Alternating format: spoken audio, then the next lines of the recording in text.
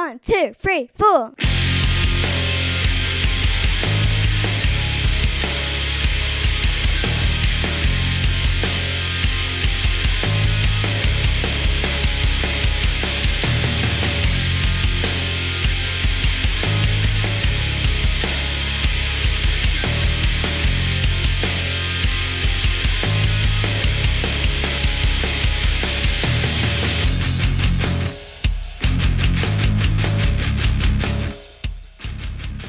Happy New Year and welcome to the Personal Jukebox Podcast. We're back again for 2021.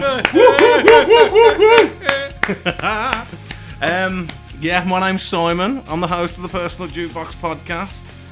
And today I am joined once again by the man who had a social media basically named after him, Simon Ingram. How you doing? Yeah, really good, mate. Really, really good. I have just got to say, Stu, that is a riff and half. Do you appreciate it? Yeah, honestly, I'll shout out every time. Big thanks to Mr. Stewie Dutton. He's scared to come on the podcast, but he knows how to write a tune and have a bit. He does, yeah, honestly.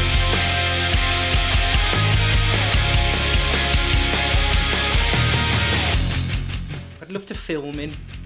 What, doing his work? Yeah, like you could do like a really artistic one of him outside with the rain, like as he got to that eclectic end. He's got as well. Not only is he doing rock songs, he's also doing like orchestral pieces and things like that. Oh God! Yeah, You're going to say dubstep. No, he's not doing dubstep. Actually, I think he has done some dance tracks as well there. Yes, so I'm joined with Simon, Lil Si here. We're going to be looking mainly at the Offspring's Americana album, but having a bit of a look, a bit of a sniff, a bit of a scratch and sniff of Offspring in general as well. What you been up to? Not a lot. Not say not a lot actually. Quite a lot actually. We managed to get the recording in. Yes. For the Jif Not Sif EP. So yes. we got that in. It was meant to be over a period of 4 weweeks with all the rules. We managed to cram that into just one weekend. When do you think that'll be out and about? Yeah, because it's kind of, as much as like the year was going to be a bit of a throwaway, we're just glad something positive came out of it in the end. But it's kind of pushed our plans along a bit, because the idea originally, of course, was to get the prep released and then you do shows to back it up and then maybe even a tour. So really, I think we'll sit on it. I think we'll probably till at least January, at least sit on it at the minute now, because we think there's not really going to be much call for. When do you think, in your expert opinion, that we're going to be seeing live venues open? When do you think? It's the call to ask, isn't it? Because people are booking them in for next year, aren't they? Are they booking them in? Yeah, a lot of the ones that were postponed from this year have been penciled straight back in for this year. Yeah. You've got to think that the concert promoters like Live Nation, as big as they are, they're only going to survive so long, aren't they? As much as little promoters, are going to go and got people to buy up this and that, but I really can't see it being much longer before they're forced to. You got boxing on, and there was the fight the other night. Granted, what was it, like 2,000 people went? Was it to the Joshua fight? Did they have people there? I didn't watch it. I think it was like 2,000 people. They managed to get into that, and it's just not going to be a call to be dragging a crew around the world for 2,000 people in a venue. No, not at you all. haven't got the pay-per-view presence to back it up and to make it, sit back on the millions. So no matter what your gate is, you can't charge like 500 quid a ticket, can unless you Kiss. Have you seen what Kiss are doing for New Year's Eve? They're doing that Dubai show. Oh, well, yeah. And it's like, I was not one to miss out. Cracking up, because it's like they've got all these special edition tickets you can buy, like where it's not just like a ticket for the live stream. You get like a t-shirt or a vinyl pass, or you'll get like a question. Oh, your name added to the end of the credits on the DVD. And it was like... it's like a Kickstarter. Like $2,000. Come and spend New Year's Eve with Kiss. $2,000. Man. Honestly, they're just like, oh. Yeah, they know how to monetize it. They really do that, don't they? Honestly. Yeah. Everything you could possibly think of. I've just thought, be a nice thing to do. Do for like $10 and get, just think like we're giving this back to the fans, which ought to be fair. But and you got to think, if they're doing that in Dubai, they're getting paid. It's a bought show for starters, isn't it? You're going to get like your 5 million guaranteed, aren't you, before you even got off the plane? I can guarantee that. I don't think Gene will survive the heat. I don't think he will. How many of them are original members? It's still all two of them. Yeah, just him and Paul. Him and Paul. That's right. Yeah, sorry. Yeah, because it's the other two.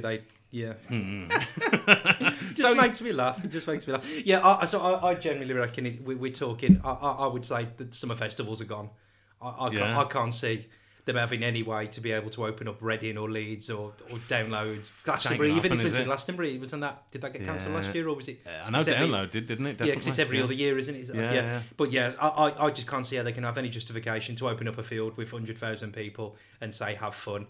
I just can't. I think we're at least another year away from the that. reduced capacities that they're putting out there. Like, what are the football grounds? Like 2,000 people. Yeah, like is it like tier 3? You can't do a festival and have, say you had 100,000 there normally. Okay, you can have 6. It ain't going to work. It's not feasible. Yeah, unless everyone's going to be paying $4,000 a ticket. And where's the atmosphere going to be? And this is what I mean. No, so I can't. I think this year's a whiteout again. I think you'll start to get some gigs in, and I think some places you might get like the academies and places like that that'll start doing stuff. I think just to with limited kind of like buy your ticket up front and no entry after so long. And I get all of this, and if they really have got to get to the stage where we're going to be drawing squares on the floor, and you can't go outside of your square and stuff like that. That's just right to be. It's basically an incentive not to keep in your square, isn't it? It's just. I think it's just going to push a generation of these kids to get out of the playing live there, and that's what worries me. That it'll become the norm not to choose whether to play live or not. Oh, it'll be like a career choice. People will get so far just on the basis of releasing stuff and putting a video on, whether it's Twitch or TikTok, or they'll get so far off the back of people not ever actually having ever seen you that it'll become the norm. I mean, how many of these ones now break and then like all of a sudden, I don't like playing live. There's a lot though, like these ones that like made the millions off the back of stuff, and then like all of a sudden they go into semi-retirement off the back of the fact that, and so I think this year's going to at least be another kind of down and out, and then potentially, it's really depressing to think, isn't it? Another 2022, like just write off another 20 years. Another year. It's rubbish, isn't it? Like we'll get off that. Yeah. That's depressing. Aside from that, what you been up to since? You're back at work now. Yeah, back at work. Yeah, beating up with that, and so we did the recording. I've done a documentary. Off the back of the recording. That was just a kind of like, it was more to do with telling the story, putting the band map together. It was just the fact that obviously all of this crazy stuff happened in between that ties into the narrative, just in a kind of a natural way. Christmas presents, I've done everything. I'm usually like the one. Yeah, of course. Little peek behind the scenes. This has actually been recorded before. That's cool. The lottery numbers for January 1st. I can tell you from last week. Yeah, I'm all sorted, all done, completely. Yeah, genuinely, I did a big shop last night. I've been looking forward for 2 months to do the big Christmas shop. Oh, you went and did that? Did you go like proper early in the morning or something? No, I didn't finish work until like 7 o'clock last night. I got back here and me and Linz we got in the car, went up to big Tesco. Smashed it. Obviously 2 trolleys. No, we didn't do two trolleys because we didn't have to do a normal shop. It was just like the Christmas stuff. Yeah. And we saved up the vouchers and everything all year, and it came to, I don't know, 300 quid, but we actually ended up paying 83 quid by the time all the vouchers had been put in and everything. Cracker. Tell you what, club points go far. Club points plus like extra discount and stuff like that. Of course, because yeah. So I've treated myself to homemade porn star martinis, which you sampled just. I wonder why you get the good stuff out. Obviously. I've still forgotten all that to get the actual passion fruit juice. But yeah, we're set for Christmas. It's a good feeling. It's because we're like driving past Mariel and it's like mad, and we're just thinking, we ain't got to go there. Yeah. It's nice. We did have a bit of that early buying guilt, where you buy early and then sometimes you think you haven't got enough. You think you've made it almost too easy for yourself. Yeah. But, yeah. Because it hasn't been the normal. Yeah. Because we haven't had like the last minute like rush of just like So ready for that. Yeah. Good sex life. Pretty damn good actually, and they say lockdown's killing it for some people, don't they? They really do say like it's going the other way for some people. Like the sight of the person makes them sick. Oh really? Poor souls, man. No, that's what I mean. Yeah. I don't have the issue as long as your girlfriend's not there. You're fine. Crack on. Right, so we'll get on topic. We're looking at the Offspring. How did you get started with the Offspring? What brought you into them? Offspring were one of the very first ones, because when I first started, one of your first bands you were into. Yeah, one of the first ones that actually I ever how can I put it? Like studied in a way like because your band kind of thing. Yeah, because when I first started playing drums down the Source in Wordsley when I was 14, the game, like they put like this half-term session on. And at the end of the week, it was like you'd learn the song all week, and then like you'd perform it at the end of the week. Okay. And the song they gave us was "Me and My Old Lady" off Ixnay on the Hombre album. Yeah. And it was because we wanted to do an Offspring song. Yes. And it was the only one that wasn't, you know, like that, which, you know, was just like way above my level at that time. So we picked one that would have a nice sample, easy. How many years younger than me are you? I'm 36 now, so 10. Okay, so you're... That's like 6 years. Yeah, okay, yeah, that makes sense. Yeah. So it was like with all the, like, you'd hear, like, obviously well into rock music by then, and you'd hear it, and a lot of it was just like you love the noise, a lot of it was just you love the attitude. You weren't really listening to what they're doing. It was just the appreciation of it in general. But that was when I actually had to put a song on, and you actually forget the guitars, forget what they're doing, what's he doing. So it was one of the first kind of albums I properly kind of, I suppose you could say, studily listened to. Yeah. As kind of like something I do now. Obviously, when you listen to new things and when you buy new things, it's an appreciation of. Were you liking like punk stuff? Oh yeah, well before then. Yeah, definitely well before then. Definitely well into the punk. Thing. Definitely well, you know, because you know they all come as a package, don't they? Because if you listen to like Offspring, you listen to Green Day, you listen to Rancid, you listen to Rancid. It all kind of comes because they're all so few on the label. You know, you've got your Epitaph records and. Because they're so label based, and because it's like I always class punk as like a bit like hip hop. The label almost sometimes become more famous than the bands that are on them. If you think to like the NWA with like Death Row and the big thing with Bad Boy Entertainment, the labels, and exactly the same with punk. I think you touched on this, didn't you, last time? And basically said, you know, how MTV basically created a genre as such. Yeah, in effect. Yeah. But yeah, I just find like when you've got big labels like this, and then you find that because the bands tour so much together. You get like a package. It's like the old shows from the 50s when they used to tour, like the old record labels in the 50s. They'd all be on a bus and they'd turn up and like they'd play one song each and then they'd move on. Very much kind of like Roadrunner do it a lot, don't they? Roadrunner, you know, like with the metal. They do a lot of that. The amount of times that I've seen Roadrunner CDs or tapes given away with magazines, they've done a really good job over the years of doing that. Yeah, the kind of a Nuclear Blast, I think that they've got quite a good roster of like even bands that have left them do stuff. So really it was one of them ones you kind of come across on, you know, as everything else. But yeah, first band I'd really studied, and it's like. When you didn't really understand production. What album was that era? Ixnay the Hombre. That was that tune from. Yeah. Just what you don't understand about production, you just think everything they're doing on that CD is live, and you think everything is, you know, that voice. How does he sing like that? How does he? Yeah. Then you obviously when you go through and you realise, they do a lot of the knob turning and and make it sound like that. Got it. But yeah, so really one of the first bands, as I say, that I really truly appreciated from a musical point of view. That's cool. I mean. They were formed in '84, weren't they, originally? Very early on, I think. Manic Subsidal? I knew there was something different. Is it Manic Subsidal? I knew there was something different. And I knew that he wasn't... He was the drummer, wasn't he? Yeah, he was the drummer. Yeah, I knew that. As a random bit of drumming knowledge, you know, you try and pull from any of these people. But yeah, I did know that. It was '84 because there was a massive gig, wasn't there, in LA? I don't know. A lot of bands spawned from this. Okay, yeah. If you read the NoFX book... The Hepatitis BAFTA one, they allude to it. I think Green Day allude to it. There's a few. There's a good 4 or 5 punk bands that were at this show. It was the Dead Kennedys. It was this place, Dodgy Bive Bar in LA, and everyone was. It just turned into one of them just nights. It just went mental, just right. And that night, I think, just that energy of that night spawned all these. Bands to kind of, and that's like then. That's like then around the '84. It was around. That a lot of them allude to it. Like since they all talk about like being dropped off with the parents and trying to look cool, and then the second the riot kicked off, they all wanted to like jump back in the parents' minivans. And, like, you know, there was the older like proper punk rockers they were giving it some. One of them proper typical, you know, the skinheads probably turned up, and it was probably something like that. But yeah, it's a very famous gig that kind of spawned a lot of angst from that night, and a lot of the stuff came from there. Okay, so they were formed, weren't they? Obviously, you got Brian Holland. Oh, yeah. Brian Dexter Holland.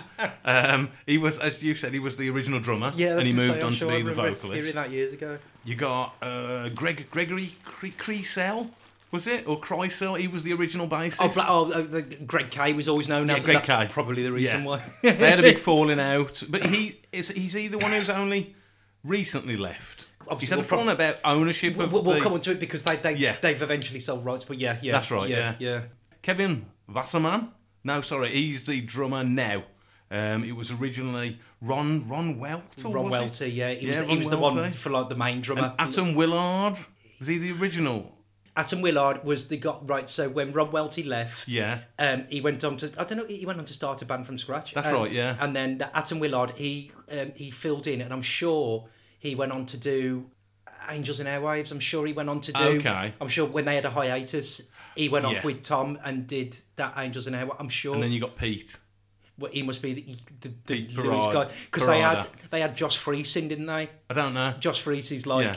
He's like a rock and roll like legend. Okay, yeah. I've heard the name. Yeah, definitely. He was with Guns N' Roses for you probably heard him from there. Yeah. He actually wrote the song Chinese Democracy from the Chinese Democracy album. Actually wrote that. Okay, that's one of only 2 good songs on that album. Wrote it, and he got Buckethead in the band.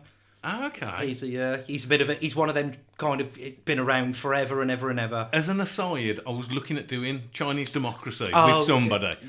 And I was trying to listen to it. I spoke to Neil, who I did a couple of other podcasts with about this. I was trying to listen to it, but there's so much. Man, I was driving along and there's so many tracks and there's so much going on. It hurt my head to listen to Chinese Democracy. I think, Like, literally about like 6 tracks in, I'm like, I had to take a break and I phoned him and I was like, I'm trying to get through this album and it's like really, really hard going kind of thing. I think he was deliberately obtuse about it, wanting to make it such a... So. After that much time. Did you hear the story when he got given like $1 million bonus, didn't he? To say, right, we're going to give you $1 million to Axl. And this is your deadline. You need to make it for this. And if you make this deadline, we'll give you another $1 million. But he didn't. He just took the $1 million and just tossed it off. When you're at that level, they're going to keep coming back with $1 million, aren't they? When you're at that stage. Yeah, but that I can say it was only a crazy thing because you listen to like when that Josh Freese song, you read interviews talk about it. I think he was signed on. He was like, I think he was the 3rd drummer, and everyone was a musician was signed on for 2 years. And it was like just a retainer, like a contract. Yeah. And then it was coming up to the end of the 2 years, and he was having negotiations about staying. And then it was, well, are we actually going to be doing anything in the next 2 years other than just sitting in the studio, whatever else? He was doing Perfect Circle. On the weekends. I don't know Perfect Circle. The one with that Maynard Keenan, and it was like his side project from Tool. Don't know. Yeah, early 2000s kind of new metal.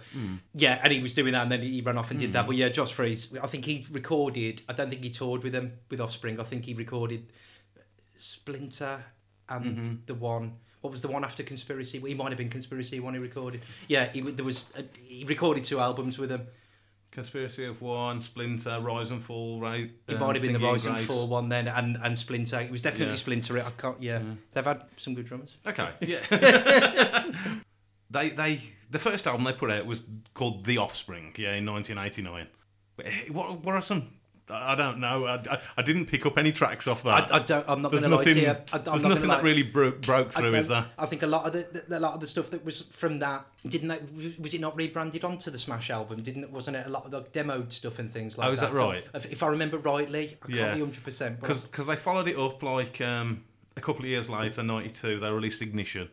I can remember going back and listening to Ignition after hearing Smash. Ignition was like their first, label release, I think you would call it. Well, they were on the indie label, weren't they? Yeah, that's what I was going to say. I don't think it was... What was the indie label? I've forgotten. I didn't. Nitro was their own, wasn't it? That's right. Nitro was their own. Columbia, they were on. Signed to Columbia, Epitaph, they were on. Was it? I think they signed to Epitaph 4. Yeah. So whichever indie label it was anyway, they're releasing, and they released obviously. Then they came along and released Smash off that. This is where I first heard I think it's where really a lot of people we can see with my minds that aren't the Anoraks are gonna. Yeah, definitely. No. I can remember like seeing just them coming on MTV at one point and like this playing.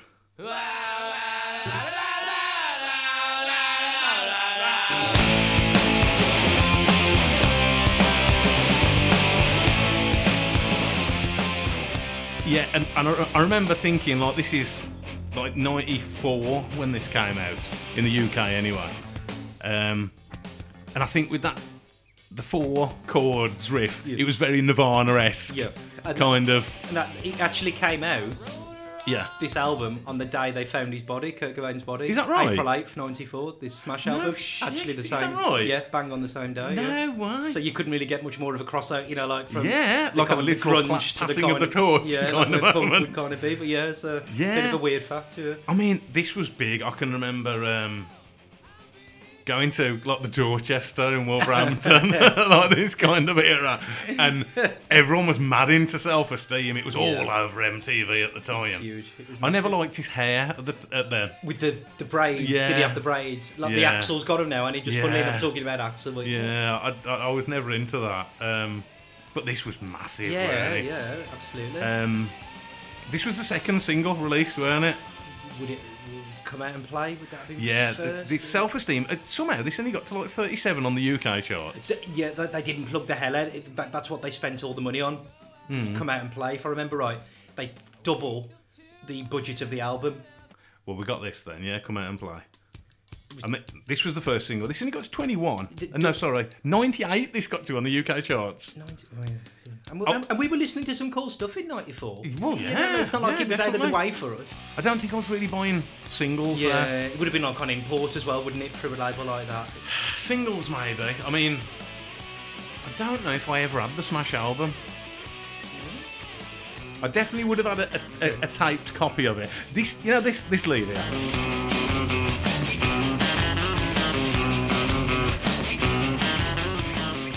That lead always reminds me of... sorry. You know when Elf played that solo on... what was the song on the Dead Square album? The Elf played the song on... not Who the Hell. One of them. And it had that kind of... kind of lead on it. And it always reminded me of Come Out and Play. Both these songs were massive in America. In America, that was massive. I say in England, this was 98. Obviously, it was Raven's entrance music in ECW as well. So I like that. I'm sure the bloke that was one of their mates, famously, wasn't it? That they had like an old-fashioned punk. The guy that does that keep up separated. Who is that? Isn't that him? I'm sure it's like one of the guys. They've got an old mate. Oh, have they? And he came in and just did it. And I think they plied him in. I'm sure there's a funny story where they plied him in and he got to meet Snoop Dogg. Because Snoop Dogg was in the next studio recording at the same time, so it was kind of like, come down and do this little bit for us. And I forgot to mention this, Noodles. Oh, yeah. Noodles, the guitarist, obviously. The rumour isn't it, that he only got given the job because he was old enough to buy the beer? To buy beer or something. And then there is that whole thing that he was a janitor at their school, and I don't think he was at their school. Is he that much older than him? Yeah, I think because he was like, I think when this came out, he was 34. Okay, because Dexter's the only original member now, isn't he? Like right now. Probably, yeah, because he wasn't. I bet there was a guitarist in probably. Yeah, because they'd have been kids, wouldn't they? Yeah. They'd have probably more so had a guitarist their own age, wouldn't they? Yeah.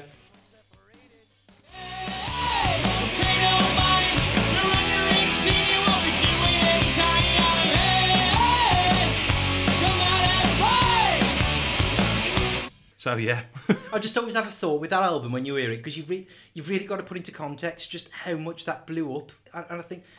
Like, I was there at the time, and everybody wanted to listen to Self-Esteem and Come Out and Play. If you were like at a punk label, and someone got on the phone and said, that album, it's actually doing really well, and he's like, what, we need to press like another 5,000 copies, and the rest. Yeah, because like in a business at that early time, every CD you press would have been an outgoing, and there'd be no point sitting on 1,000 of them if you weren't going to sell. And it just astounds me that we've sold 1 million, we need another 1 million. Yeah, we're going to need another 1 million, and to do that, like 15 million in the end or something. It's the best-selling independent label album of all time. Yeah, still like, now. The phone calls that they must have got, and a month after when it's that we've sold that 10,000 you sent us. You're ripping you must be giving them away because you can't. As much as you're confident about the album, you never think it's going to go on and sell more than When was the last album sold 15 million copies? Nowadays, you ain't going to get it, are you? No, you're never going to get it. I don't know. No, I think it was the perfect combination of being the proper right place, right time thing. Definitely, and it just hit, and I think MTV were behind it. They paid a lot. They did. Yeah, it was the biggest budget Epitaph had ever paid out at the time. $60,000.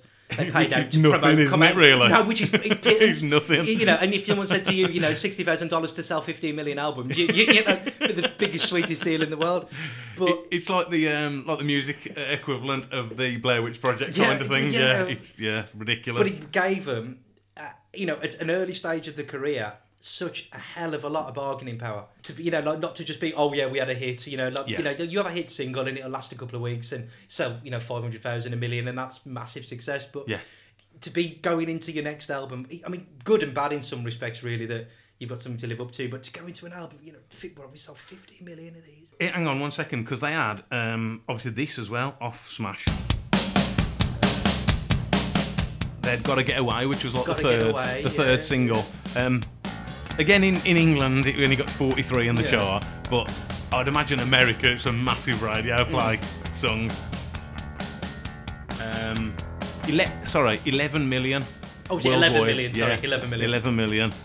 Up till the end of last year, so, still and it will still be, there'll still be people. But if you went on Spotify, I bet it's still very heavily streamed. This whole album's really good. Is it Nitro, the first song, which is good dog, dead goddamn motherfucker? Bad Habit. Bad Habit. That's it. Yeah, that's a great song. Yeah, it's a really good album, and I think it's sort of like cross genres. Like people like Gaz who were into their metal liked it. Yeah. Other people who were into grunge at the time liked it. It was sort of a catch-all. Yeah, definitely. Good album, definitely. It was just nice to hear punk doing something slightly different, like with time signatures and with like beats and things. That it wasn't just like listen, you know what you're going to get with most Green Day, most Offspring albums. I much prefer Offspring to Green Day. I over the years, I've matured. I definitely think so. It's nothing on Green Day as such. I think you listen to 3 albums and they could all just be the one, couldn't they? Really, and there's not much difference. And surely all the Green Day albums sort of run into one until American Idiot. Yeah. I don't know. I haven't listened to them in depth, but I'm just not a big fan of some of the new stuff they've come out with. Really not. No. So anyway, they had all that stuff from Smash. The follow-up album was called Ixnay on the Hombre. Ixnay on the Hombre. Yeah. That was released in 1996. It got to number 17 on the UK album charts. They had 2 singles from it. The first one was All I Want. Tune, innit? Okay. Yeah.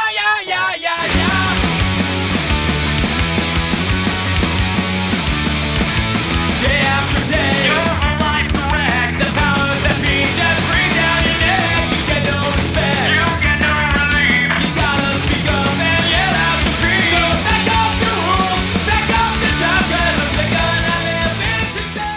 They had an EP, the Club Me EP. Was that after Smash or was that after Ixnay? I don't even know. They had a Club Me EP.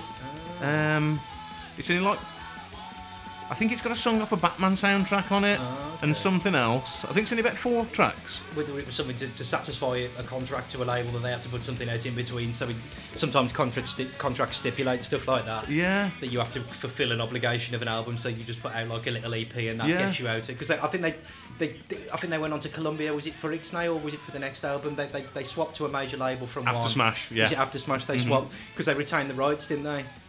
Yeah.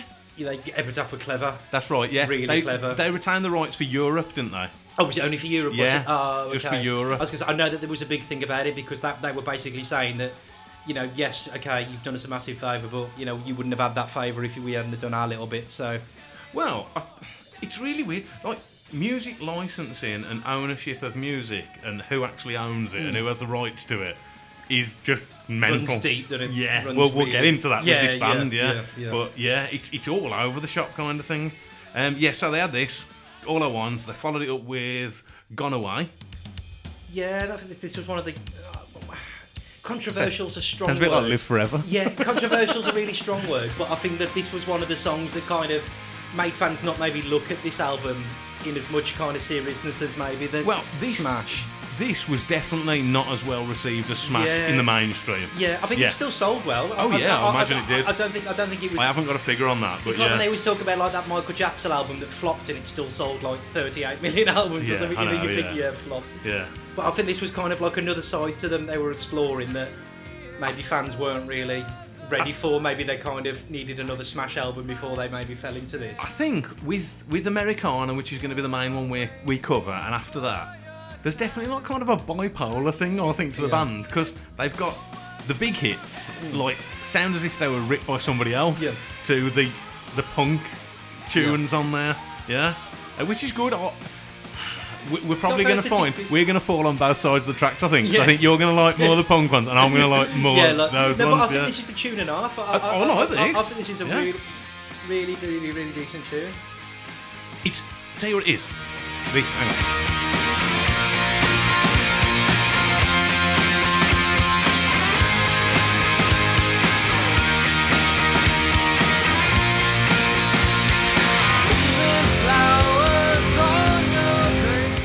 It's more of like a song as well than a punk song. Do you know what I mean? With the way it arranges itself, with the ups and downs. No, it is. And I don't know whether there was something going on in his life at the time. Had he lost someone? I assume he's got to be based on something or somebody or something in his life that he'd write stuff like that. So I suppose a lot did happen between them writing the Smash and the Ixnay album. So, but Meaning of Life, Me and My Old Lady, as I was talking about earlier, great tunes. Just really good album. I definitely have heard it because I've listened to them all like through. When I knew we were going to do this, I listened to all the ones up to now. Some honestly fantastic album. Do you want to get into Dexter now? Yeah. Yeah. We're going to get stuck into him now. He's like turning to Prison Break there. Here we got fresh meat on the wing, boy. You want to get into him now? You want to let him have his chow for us? You were like my Big Red from Shawshank. I saw that, man. Oh, God. Yeah. I'm the man that can get things. Oh, man. Dearie me. Yeah, Whoa. It's raining. It's I don't know if you're going to pick that up. for like 2 days, and now it'd be like more artistic. It'd be nice. It'd be like good. with It's like the Riders on the Storm. Just in the rain falling. So yeah, right. Dexter, not Dexter Copperpot. What's his name? Dexter Holland. Dexter Holland. Yeah. Man, He's gone fat, hasn't he's. I don't know. Has he gone fast? Yeah, Has man, he? he's massive now. Haven't man. we all? Yeah, But you know. Nah, he's gone really big. Man, I said to you earlier, I looked at something online which said, is Dexter Holland like the most interesting man in rock kind of thing? He's like a PhD doctoral student. Yeah, I'd whether to say a little tenuous link now, but yeah, there is something that ties he published a paper on molecular biology on the microRNA and HIV genomes. You've said it to, so I'll bring that's, and it's quite clever that doctorate, the RNA. Yeah, it's exactly the same technology that they've used in the vaccine for the Pfizer for the COVID. Oh, is it's that RNA, right? yeah, it's all to do. It's basically it's trick. Instead of giving you like a bit of a cold or a bit of a flu, RNA, it goes into your body and it gets your own genes and your own cells to create the vaccine yourself. So it's just he did it for AIDS, I think HIV, and obviously this is but it's the technology. So the same. He was in some way behind. Well, some basically, kind of... the research he would have done would have gone on because Pfizer have been doing RNA technology for 10 years. So this vaccine we've got now is not a new development. It's been in development really for like 10 years. But yeah, so the work he would have done, kind of directly or indirectly, but peer-reviewed papers you have to produce to get a PhD, would have all gone into the pot with this RNA. So yeah, very very weird tenuous link for where we are in the world now. But that ties into like right now kind of thing. Yeah, kind of work he would have done would have kind of helped in some respects. He's also a pilot. Flew around the world, didn't he? He did a 10-day solo flight around the world. Yeah, Amelia Earhart tried that, didn't she? Who? Amelia Earhart tried that. I don't know. You know that woman years ago, that woman with the big famous one. She crashed though. I don't know. I always remember the one who did it on a boat. What was the name? I always consider. Yes, the woman. Yes, yes. I always thought she was Helen lesbian. something. I can always remember working at B&Q and the advert used to come on. Here I am on my catamaran, like something like that, going around the world. Yeah, I can't remember. I don't know if it was around the world. Wasn't that Willie Fogg who went around the world? It's a hell of a lot of hassle, isn't it? But fair play to him. Yeah, fair play for that. He did his Gringo Bandito hot sauce. Oh, so yeah, we mentioned that. Yeah, he's hot. They all have to have something now, though, don't they?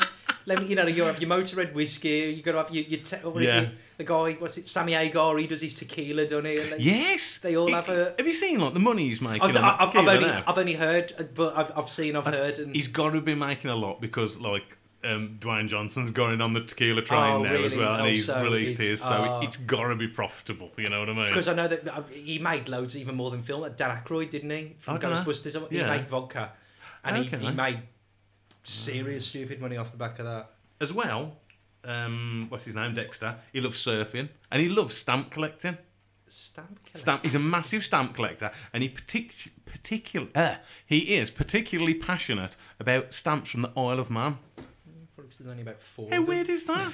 How random is that? Stamp collector. Yeah, he's got a net worth of $80 million. $80 which translates to just under 60 million quid, basically. What is it, 80 million?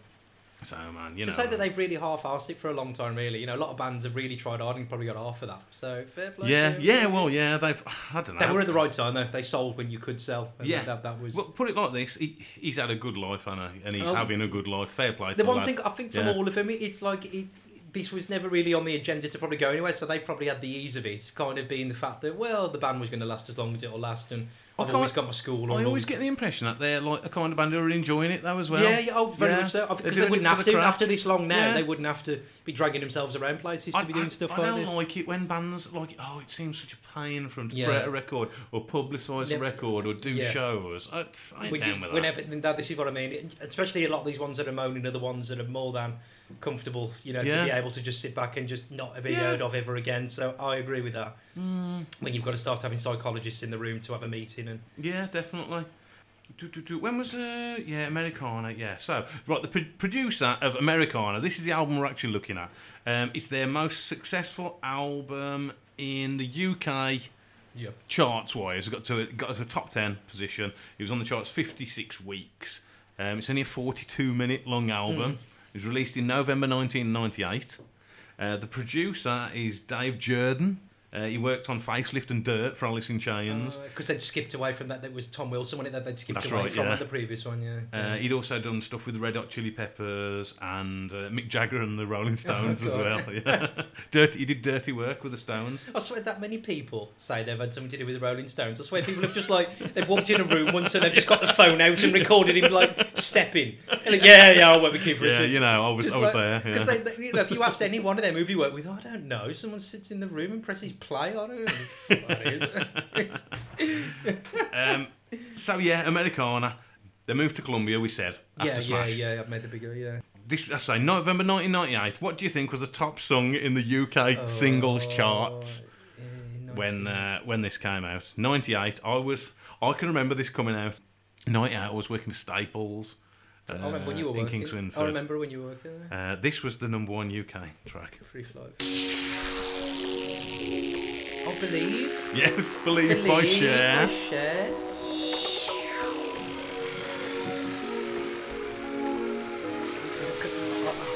Because it could have been something by Madonna or someone around that, because they had a bit of a resurgence in the late 90s. This was... Cher had another song since this. Not like a big hit. I don't know. I mean, I can remember in the early 90s having... what was the 2 big songs she had then? She had Walking in Memphis, didn't she? Was it? What was the where she was sat on the cannon on the ship? If I could turn back time. That's Tina Turner? No, that's Cher. Oh, is it? Yeah, because she wasn't wearing any knickers. Well, I don't know. I'd still do it though.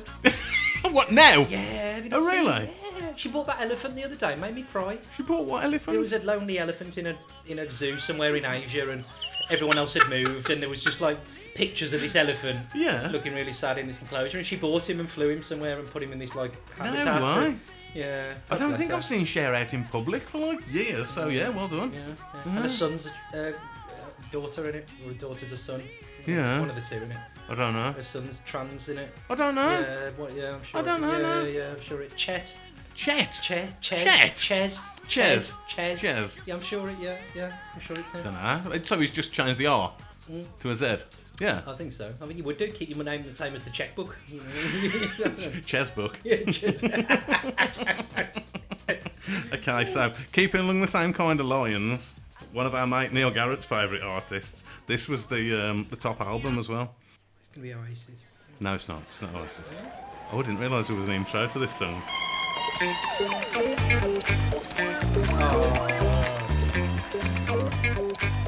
Vamp for a second. I need to get some cans.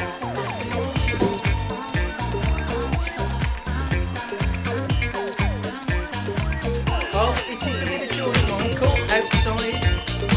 outside of the men's toilet, outside of the photo shop. The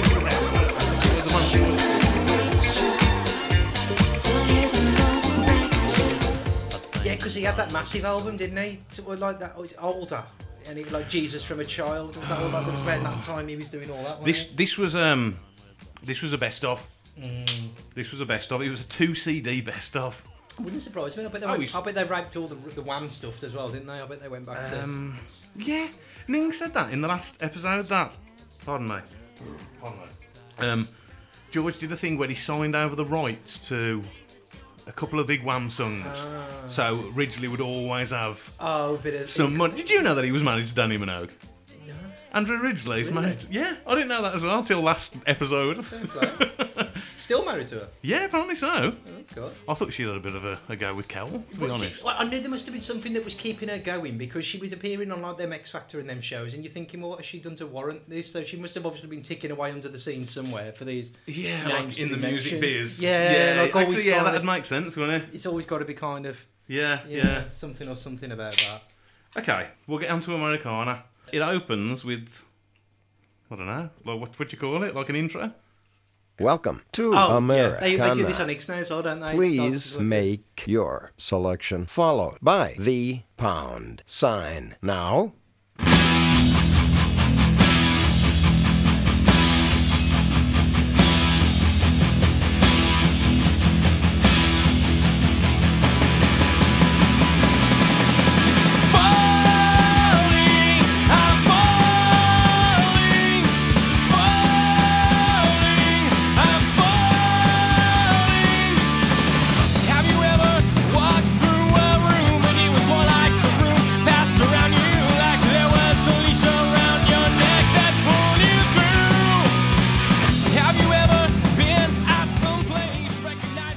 So yeah, to me, an Offspring album, that's kind of what I'm expecting straight away.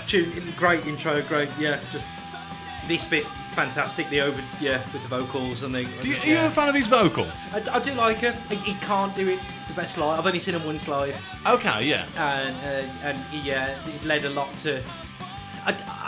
it's annoying really, I saw them live at a festival and it was obviously back when, and you've even got to think about how it would have been now, they were on after Slipknot. On the same stage. Okay. Slipknot played, and then them.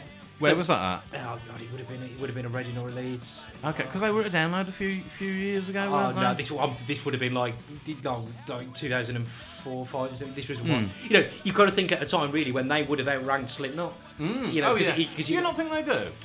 No, I mean like at the time like now you would never get them on a bill. Slipknot would be headlining pretty much every bill they went to. Oh yeah, massive. Yeah, definitely. No, see, in my thing, I think Offspring are a bigger band than Slipknot.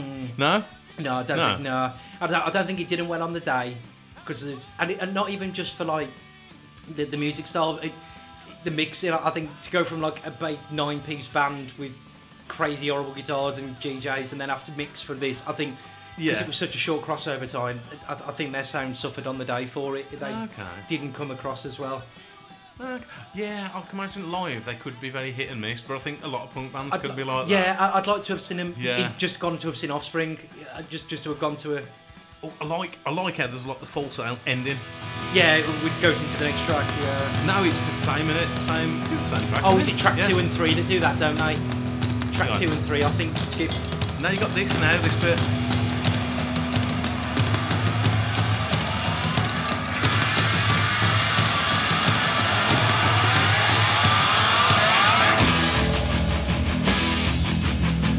Slows down a bit, doesn't it? Oh yeah. Yeah,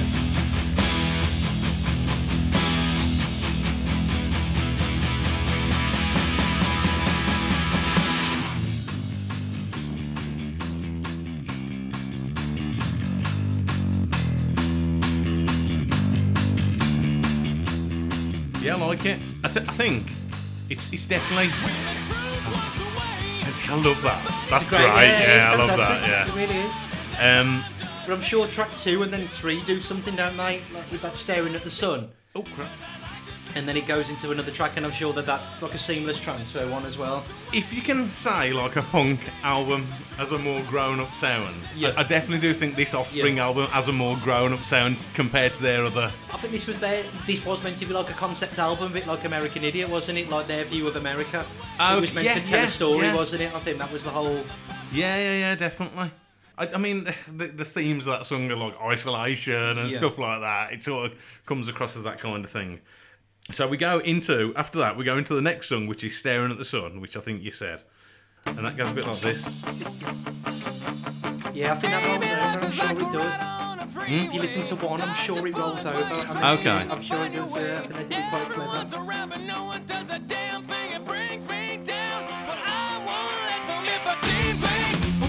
You'd be correct, and if I don't speak, it's 'cause I can't disconnect, but I won't be burned by the reflection of the fire in your eyes as you're staring at the sun. Oh, as you're staring at the sun. Oh, as you're staring at the sun. Oh, as you're staring at the sun.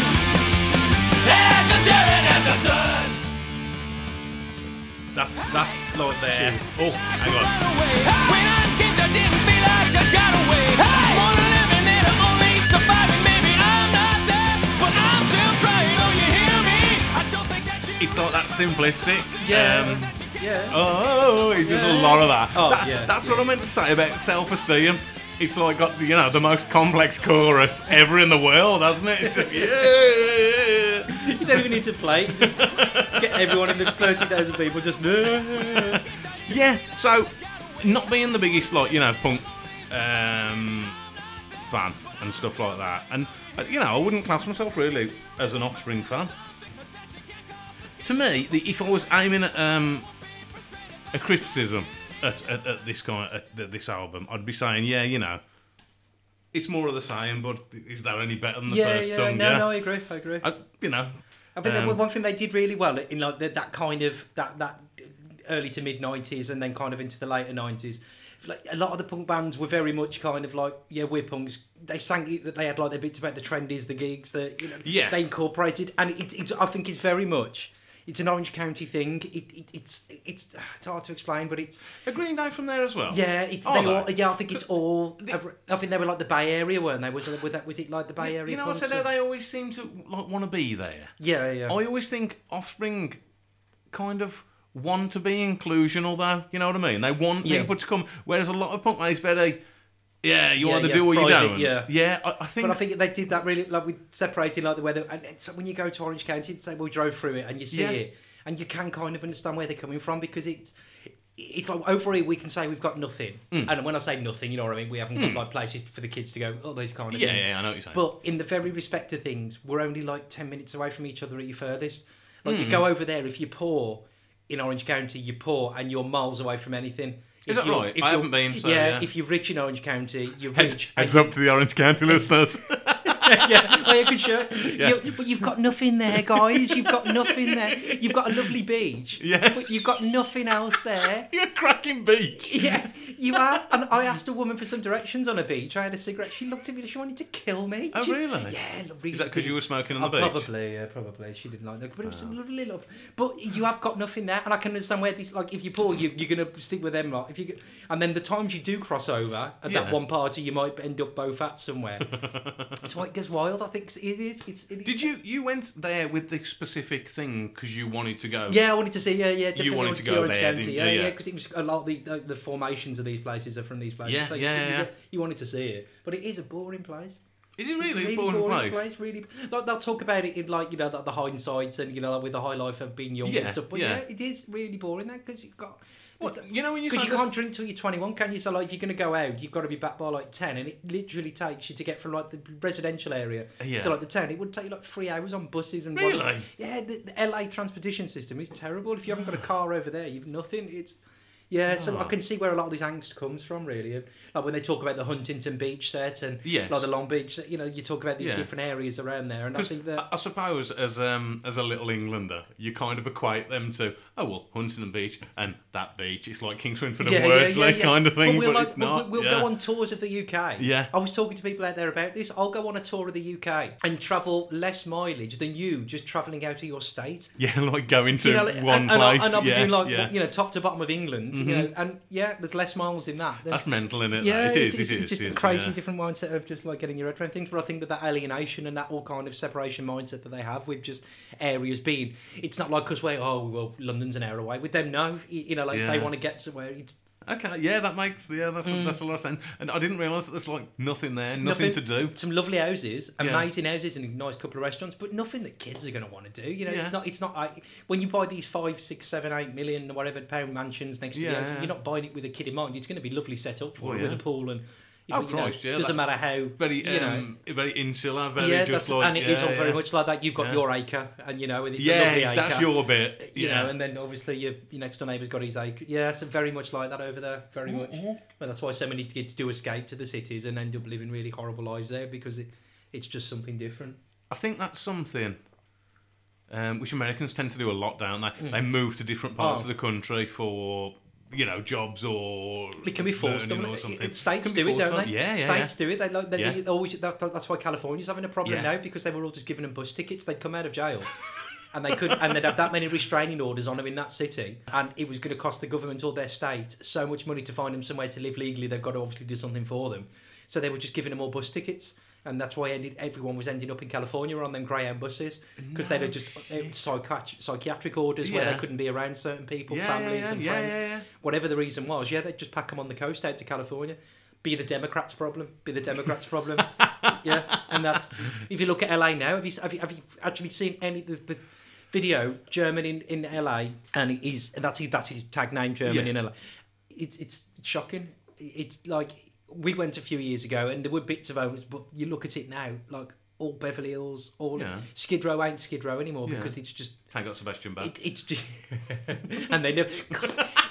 I'm sorry, I know we're not really on that point, but I'm sick. I read like Blabbermouth every now and again, and I swear every week there's Rachel Bolan holds hopes high that one day Sebastian Bach may breathe with him, and it's like every week, and then every week they rehash the same quotes from like 1997. Yeah, well, we haven't really spoke to each other. I mean, and then there's the comments about Skid Row playing the local bowling alley again and looking for some. We're making part 3 of our 3rd-piece concept album. That I didn't really get that. But guys, know your market now. Yeah. People want to go out, they want to hear them 5 songs that you played back in the 80s. I tell you what, it does disappoint me. It's become, we're going off on a tangent here. One thing, like, the whole cameo thing. Yeah, like, I follow Sebastian Bach on Instagram and all his stuff, he's like cameos and... happy birthday to Simon! He's named after a social media, Instagram. You know what I mean? It's a worry. But they really have got to stay relevant, haven't they? This is the fight. Relevant. It's the fight for relevance. It really is, and it's not money anymore. And it's not money anymore. There's only a point when they're not. I'm not saying Sebastian Bach's he's not gillionaire, but I'm sure he's got a bit tucked away in it, and he doesn't need to be, as such as this. But it's the fight for relevance. And that is the massiveness. It is. Sorry, yes. And he's actually doing half all right with his voice. He's not actually lost his voice as much as some of them have. Oh, no. He can actually still belt out. Maybe not like when he was 21, but he's still got a tune in him. But you listen to like some of them now and they really are flogging a dead horse. I saw what Ozzy's 50% recorded apparently a new album. Yeah, but like when you sit in your living room and they just come up to you and... right, Oz, that's track 2. Track 3.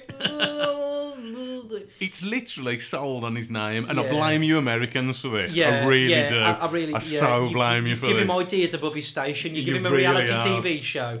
Yes, they were good in the 70s. Yes, they triggered, but... And Ozzy's done some good stuff. Some legendary stories, all of that, but you Americans have... You've bastardised him in a way. You really have, man. And Sharon is just, And Sharon's rode it to the bank. Fair play. She's the shining light of Ozzy's career, really. It's never a bad thing to cheat on your wife if, she's controlling the... No. We'll get back on track. Yeah, before we get a libel. He won't have a statue when he dies like Lemmy. The next track is probably your most well-known one. Listen to this. Oh.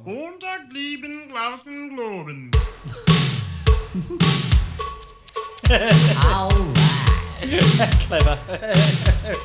I got something to say. Who knew? Yeah. Def Leppard. Who knew that it was off a Def Leppard song? Pretty Fly for a White Guy, obviously. Rock of Ages. Yes.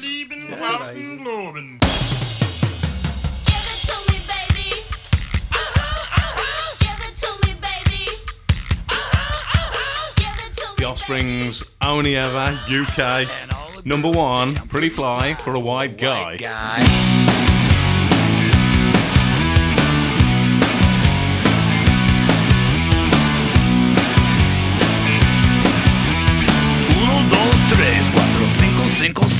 You know it's kinda hard just to get along today.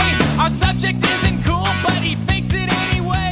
He may not have a clue and he may not. Okay, so what did you think when you heard this? Tune and a half. It is, isn't it? And it was funny because it really related to so many people you knew at the time as well. There were so many people walking around like with the 98. Was this before Eminem hit? Or was it's it probably there or thereabouts at the same time. around the wasn't same it? kind of I era? thought Yeah. it was going to be within that late 90s kind of period. But yeah, it just spoke to so many people you used to laugh at, didn't you? And it was great. And again, the thing you'll probably play up a lot on a lot of these podcasts.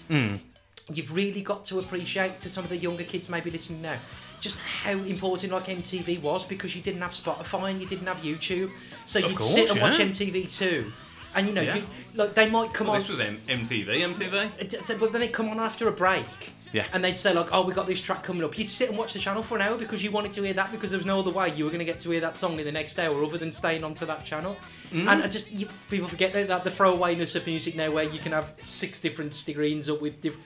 But you know, and this is again, it was a great video. It was a great marketing campaign for this whole album, and it tied in well with the time. It was just everything that was going on at the time with every other style of music, your rap and your new metals and all of those kind of things. It hit the.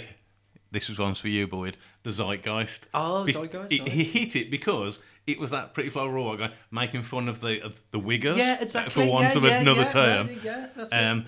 It obviously hit the masses because it was a number 1 in 10 countries. You know what I mean? That it's really massive. Their most commercially successful song ever on their most commercially successful album ever.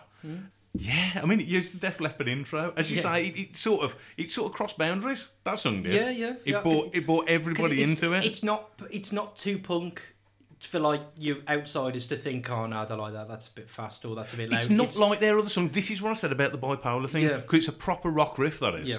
And it's got the whole "Give it to me, baby," Yeah, which with is the cheesiness, Nina Futterman.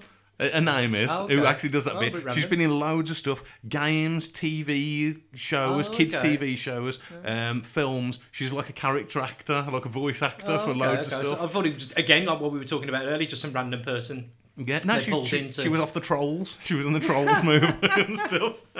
She was Black Widow in the Avengers cartoons. So yeah. Black Widow. Right, this is one thing about this song, and this took me ages to hunt this down. When Radio 1 ever play Pretty Fly for a White Guy, it's always a slightly different version. Okay, so I set off along the internet, and I was just looking at Pretty Fly for a White Guy alternate version. Yeah. Everybody, there was people on Reddit who were going, "I've heard this version of Pretty Fly and it's different." Because you get random radio edits that like just radio stations make themselves, don't you? Well, I'll tell the story. And it was people on Reddit were like going, "Oh no, you're a fucking idiot. It's always been like that. This is how it is. I've got the album right here and I'm listening to it and this is it." But I found it, and apparently it's like, oh crap, I'm trying to pay with my Touch ID. It's a version of the song that was on CD 2 of the UK. They did a 2-part CD single. And the only place I could find it was on YouTube. This is what it sounds like. It starts exactly the same. 100% exactly the same until we get to... Hang on. It's the chorus. Hang on. Where are we here? Yeah, okay, so we're going along, it's all exactly that. But it's got like extra lyrics in the chorus, you'll clock it straight away. Now.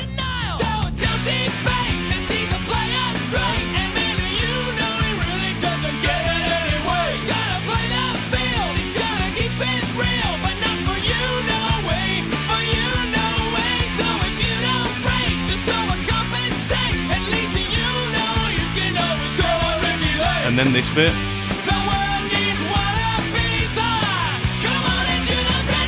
Okay, so yeah, it's just kind of a...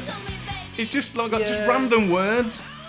But yeah, apparently it's just on the CD 2 of the UK single. That's really random. For some reason, that's the one Radio will always play. That's like the kind of thing like you hear the mad record collector anorak people, and he'd be like fondling through a car boot. I'm trying to find the CD2 copy of Pretty Fly for a White Guy, only recorded for one particular. I thought I was going mad because and there was obviously a couple of people on the internet, but there's literally 2 other people on Reddit who were going, no, there's definitely this version, and there was like lists and lists of about 30-40 people going, no, I've got the album here. This is it. This is why it. I love Reddit. I don't use Reddit enough. Honestly, to take a side note on, but I love Reddit because there is. You got your Facebooks and your Twitters, and they will do what they do for. But Reddit is people go on there with such high hopes of really showing off to the world. And that girl the other day, they do a thing, roast me. Oh God! And really? That's just asking for it, but isn't it was hilarious because this girl, and she took a photo. Don't think you'll roast me. I've had, and people will try set it up with I've had, I was adopted. Like rate my dish kind of thing. I was adopted. I'm an orphan. I've had a crap school. I've got no parents. I've got no money. See if you can actually hurt me, but people. People research, you research for this. People go into their history on every social media account. They'll pull up something they did in 2014, and they'll be ripping the hell out of it. Wow. It's really this one girl, and she said, think you can abuse me, blah blah blah. Yeah, come at me. And this bloke wrote a paragraph, and in it was subsection comments of people saying, "Stop it, she's already dead." And it's, oh my God! It's like, I suppose you're going to leave now, like everyone does at those family meals, those ones where you're not really invited. And he just, I love Reddit. It's like, this picture in 2012, and man, you had some proper wonky eyes on it. Some of it, something like, you're so inbred, your eyes can't even be asked to sit next to each other. They go really deep, some of these ones. If you're not onto Reddit, it is fantastic. But I really should start a personal jukebox podcast subreddit. It's honestly, I should. You get so many. It's brilliant. It's my favourite. It's the front page of the internet. It's the front page. Of the internet. That's the official. Oh, is that right? Yeah, he got that. I'm sure the guy killed himself. The guy that made it, he got that popular that quick, and he never wanted it to kind of be what it was. And I'm sure he did. I didn't realise that. I'm sure it was. But yeah, brilliant song. I'll work on that. I'll do that. I've recently put it on Twitter. I've literally got no followers on Twitter. Not one. Yeah. There was some band. It was I think they were a punk band.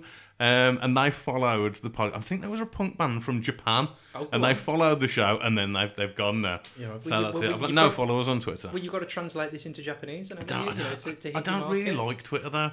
Do you like Twitter? Not majorly. I think Twitter's poisonous, man. Twitter, that's why I like Reddit, because you go on there and at least you've got the expectation you're going to be hounded on Twitter. Some people. You're not big on the social anyway, are you? Majorly, No, you're not. As I say, Reddit. I go deep on Reddit, but I really enjoy some of the subreddits on there. My lad's school, they push Twitter as a contact method. Oh, I see. Every subject has its own Twitter feed, and they contact you via that, and obviously tag and stuff in that. I ain't down with it, man. All we're doing is just pushing these kids further away from ever actually having to have a face-to-face interview where they're just going to crack under pressure, aren't they? The second that someone actually smiles or nods at them. It's terrible. It's terrible. I'll worry about it. We'll have one more and then we'll have a break. This was another. Pretty Fly for a White Guy, massive single, biggest song they've probably ever had. I think we'd agree with that. Aside from maybe Self-Esteem, I think cultish. You got your Self-Esteem, but mainstream and maybe the next. I assume the next one you're going to play, but that one might be the next one we played. I think we had before, didn't we? On was that on the? Yeah. Good chat. The kids aren't all right.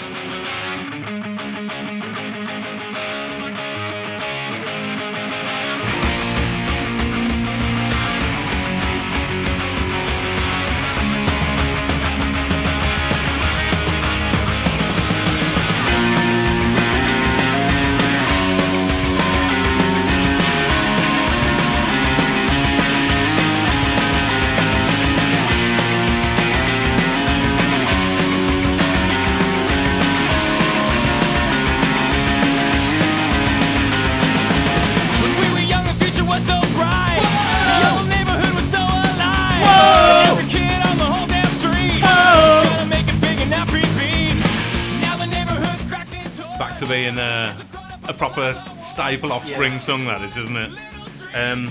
Yeah, it was a follow-up song in the UK on charts as well. But they did quite well. Number 11. Oh, no, I thought Yeah. higher than that. Number 11, that's quite respectable, I think, for probably 8 weeks on the chart. The kids aren't alright. As I say, I think if you're picking probably a clever choice off this album as a commercial song for a compilation album, you'd pick this one, wouldn't you? Yeah. You know what I mean? Yeah. It ticks on most of the bases. Yeah, I mean, that's yeah.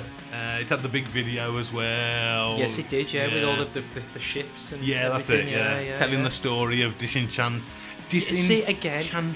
What's the word? Disenchanted youth. That's it. Yeah. I was one of them. That's what I was trying to say. Disenfranchised. Yeah, that's it. Disenfranchised to That's the point the where one. really it just became like franchising became about the stuff they wanted, like the skating stuff, and that's always what made me laugh about this time. It was all about anti-establishment. As long as I got my board. Yeah, be anti-establishment, but buy the new Element skateboard. Be anti-establishment, but you need these new DC trainers and Get tagging, boys. And this is what I mean. It was always that funny part, a bit of like. The whole element of like the whole punk thing of like, and it was just like only because like you were at school and like a lot of the emo kids that I would call them from then. Oh, you and your Calvin Kleins. You were like you probably just spent just as much on those like Etny trainers or 97. Sorry, 98. What year were you in? You were at school in 98. Yeah. Well, I finished in 2000. Last year, so yeah, so like year 9. Okay, year 9. Yeah, that's right. This was the first song. You know, like when you have that kind of initial.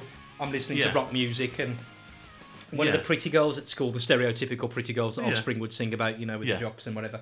She came up to me one day after PE and said, "Oh, that Offspring song's in the charts, in it. I really like that." And it's kind of maybe some like Was common it Pretty Fly? No, that one there. Oh, that one, yeah. It was kind of like maybe her common ground of saying, "Oh, well, you know what you listen to maybe isn't as, Me, you, as you crap know. as God." Me, Well, that song, me and you. God, I saw her at the pub not long ago. Well, before lockdown. Yeah, you're going to name check her now? Yeah. No, thank you for the. It's the place with the carver is. So You know how many people ask me, what's the name of the porn actor that's like knows? Honestly, literally 6 people. Six people asked me. I saw him again yesterday, and this is by complete randomness. Saw him again yesterday. I haven't seen him since like well before lockdown. Lovely guy, gave me a hug. We had but he was telling me a story. Right, so the new girl that he's with now. Oh God, yeah. The girl that he's with now, right? He used to go out with a couple of years ago. Had a bit of a thing, never really got anywhere with it. So she'd gone on with another bloke. Okay, yeah. So this other bloke, they'd been together for a couple of years. Now got to that stage, probably similar to what we were talking about earlier. Got to the stage where he was saying that, like, you know, there's whatever. So they put a film on. A bit of a film to kind of tempt the mood a little bit. Oh yes. And it was only goddamn Quentin in the film.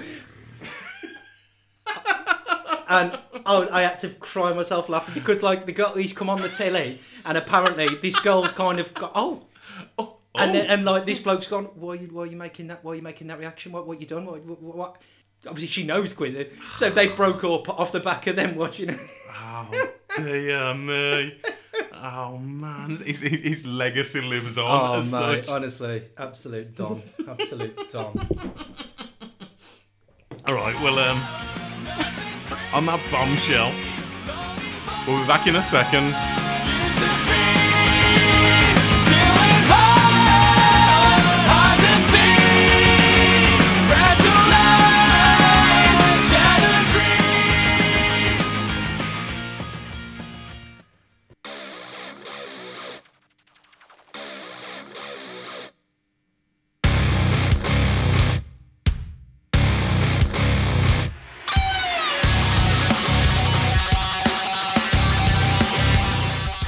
Don't forget, you can contact the show directly, jukeboxpod@gmail.com. You can follow the show on Facebook, search for Personal Jukebox Podcast. On Instagram, we're also at Jukebox Pod. And leave us a review. Help a brother out. Help the algorithms. Yo!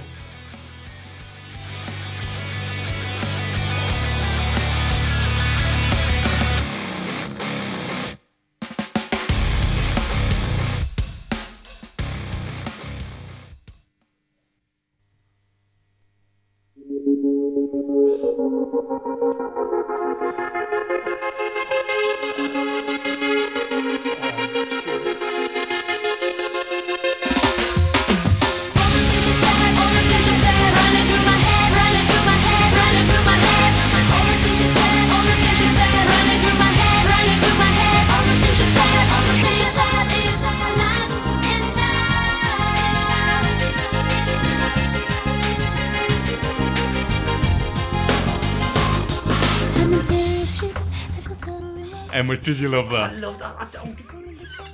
I'm not going to say I'm going to put it on Spotify later because I'll forget to put it on Spotify later. So You're having it right now. Yeah. I can remember going to band practice and picking you up, Yes. and that being like a bit of a song of the day it kind was. of thing, yeah. It was everything about it.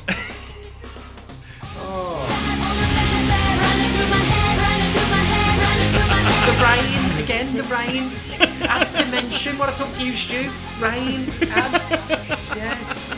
Do you think Stu could take a bit of the tattoo kind of thing? Oh. I think it's this bit, is it this bit where it goes a bit mad? Ah, it's not. I thought it, it bursts into that. Oh, yeah, with the, yeah. Oh, this. Oh, yes.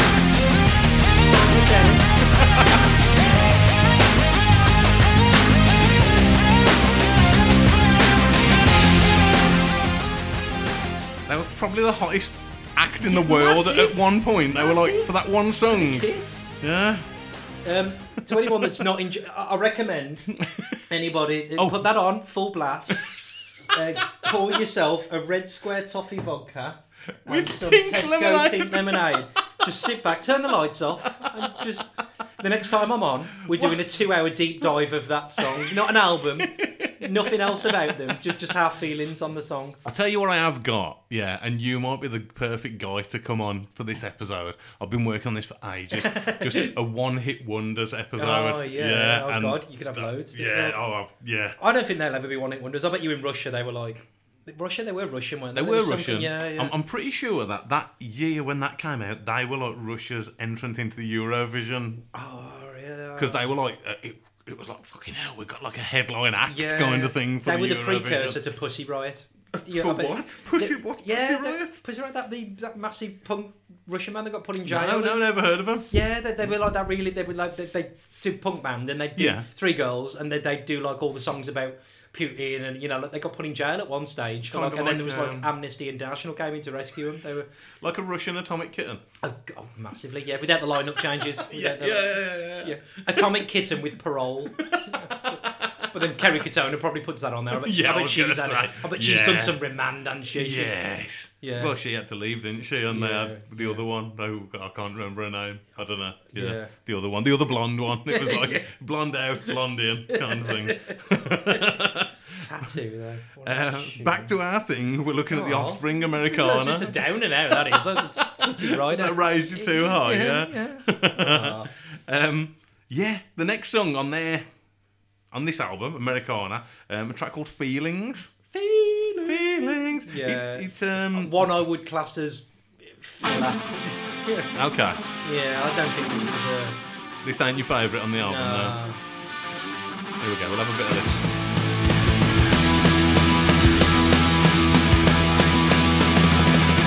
Feelings, nothing more than feelings. Trying to forget my feelings of hate. Imagine. His lyrics, it sounds like really akin to a Weird Al song. It sounds like they've done a cover of a song called Feelings. Right, it is a cover. Oh. It's a parody cover. Oh. It is actually a parody cover of Maurice Albert's song from 1974. Oh, see, because that's really random because I've always assumed that. Oh, really? Yeah, that it just sounds like they've done a really crap cover of a tune. And well, there you go.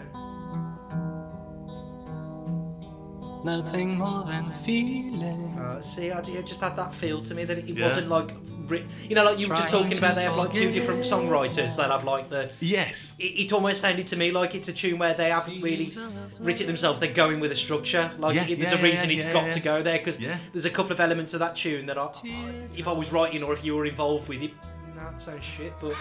Obviously, they're having to stick with it. This is bloody awful, isn't it? Well, it's a smooth FM classic. It's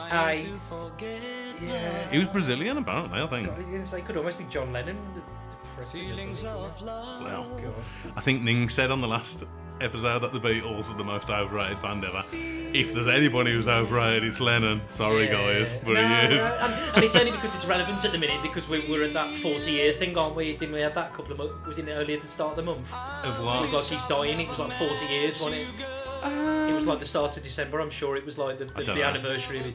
Yeah. Very hypocritical man, and like. Lennon? Yeah, I've never really quite. I tell you what, It's one thing to be singing about peace and love, and then the next minute to beating the hell out of your wife and child in there, and like I just think there's certain, fix the world, but I'm going to live in a mansion. There's a yeah, I know. Fuck you guys. There's a podcast out there. Hang on, it's called The Worst of the Best. Okay. Yeah. And they do an episode in their back catalogue. Shout out to you guys. And it is like the top 10 worst things about John. Well, it's like 10 bad things about John Lennon, and they always pick the worst. Like they'll do, say they did the Offspring album, and they'll pick the worst song. But and I think they pick, he was a wife beater as the worst kind of thing. And that's sorry not for the it. spoilers. I mean, no. Yeah. Sorry to kill the illusion. Yeah, sorry but, and it's not to say that.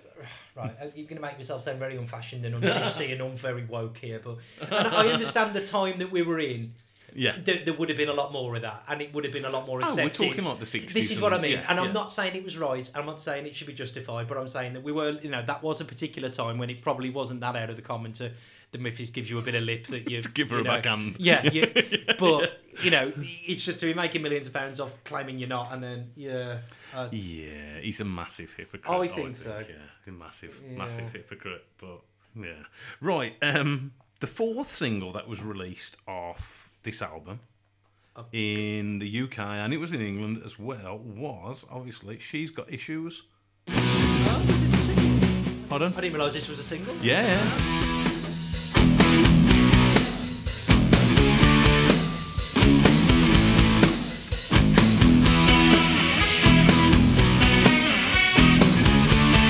I imagine it's that one the record company float out at the end of the album to, judge it a bit. Can we get a few more sales? I mean, the one thing that you can always get from any of these tracks we've listened to so far, they've all probably been very heavily featured on film and TV. But, right, the tie into that is the video to this song as... it's spelt Zooey, but it's Zoe Deschanel, yeah? Okay. You know the girl from Elf? Oh, yes. She's in the video okay. before she was in Elf, yeah? I mean, she spells her name Z-O-O-E-Y. That's Zooey, innit? Zooey, yeah. Zoe Deschanel, she's a cute girl, yeah? She's in the Jovi, obviously from Elf. Oh, yeah. Jovi. John Bon. From Elf, like Elf was her godfather. That girl from Elf, Yeah, she was in that video. I mean, I haven't never seen the video, so I can't say. I remember, obviously, the Kids on Alright and the Pretty Fly for a White Guy. I was remembering them videos, but I can't. No, that's what I'm saying. I'm surprised this was even a single. I tell you what, the lyrics are actually quite good to this track. She's Got Issues. He's quite clever with a lot of his words, really. He doesn't really go for like a lot of the fast punk rap kind of stuff that a lot of them do. Yeah. He doesn't appeal to a lot. Yeah. He doesn't do a lot of the slagging off of like governments and things as such. Like a lot of bands, they'll really focus particular songs I think like Trump or whether it was George Bush back in the day. And I hate the issue. I hate the political issues. Yeah, I know. But you'll find a lot of punk bands go that way. But he might just be dealing with a crazy bitch in this one. She's got. I think that's a bit of a trope of punk bands, to be honest. Yeah. But like they're the only ones with a voice that matters because they play loud and in tune. I think that's possibly why I kind of preferred Offspring to Green Day and stuff. Yeah. Yeah, I hadn't heard this song before I listened to this album. I heard a single, blah, blah, blah. Yeah. It got to 41 in the UK. 2 weeks on the chart, blah. Right, we'll go on to the next song, which I think is possibly, I don't know, it sounds like a prison song to me. Yeah, is that what it's about? Walla Walla. 1 and 3 and Walla 4 Walla. and 1 and Walla 2 Walla. and 3 and 4 and 1 and 2 and 3 and 4 and 1 and 2 and 3 and 4 and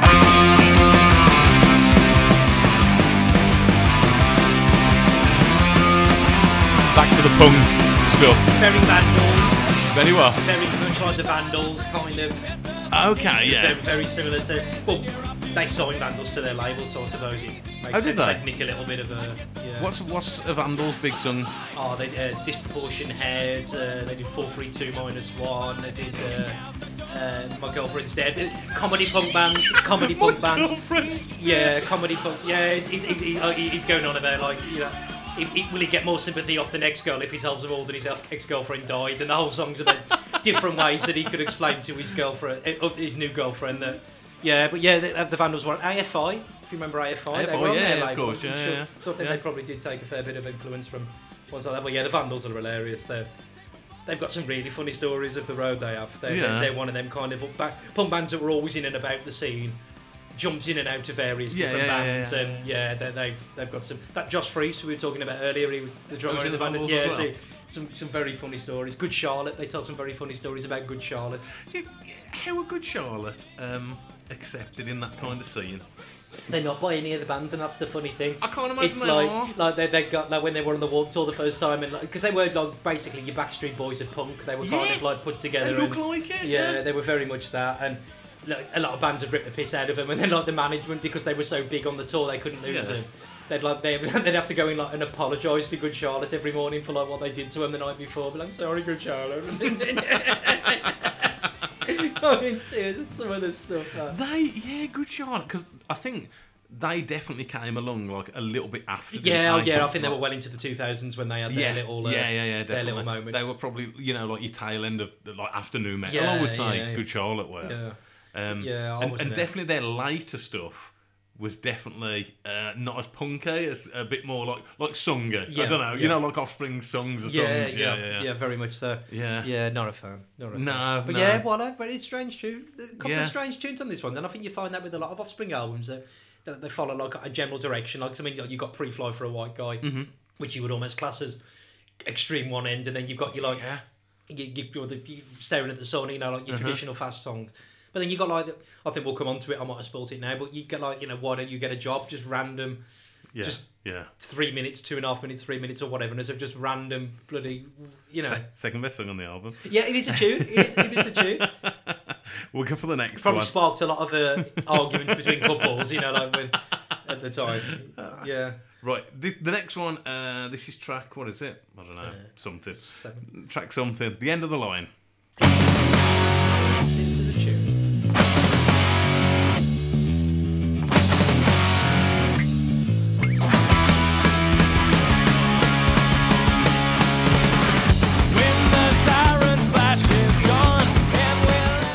My main criticism of Offspring is there's a lot of sameness there's a lot of filler for me as my taste. You could whether they perfected it, killed it, or whatever. The intros, the extended kind of dun dun dun dun, very very much like to string those kind of out. There have been songs written about them. About with the woes, No Effects do one called Woe the Woes. Because they do that, loads. They do, and we don't need any more woes. We could do with a few more na-na-nas and things like that. But yeah, it's well recommended. But then, I know. Is it are you stupid for not using it because it's become your sound, or in a respect, is it what you kind of rely on to? If it's your thing, it's your thing. Yeah, you know what I mean. And it does work well with these vocals and with the way they do the harmonies. It works well. The last gig they played was in Santiago in Chile. Okay.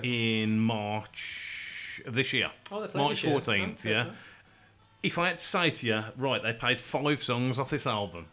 Yeah. What are the songs that you'd think that they would play? I wouldn't go far from what we've played. So, I would say Pretty Fly Fly for a White Guy. Yeah. I would say Kids On Alright. Kids On Alright, definitely.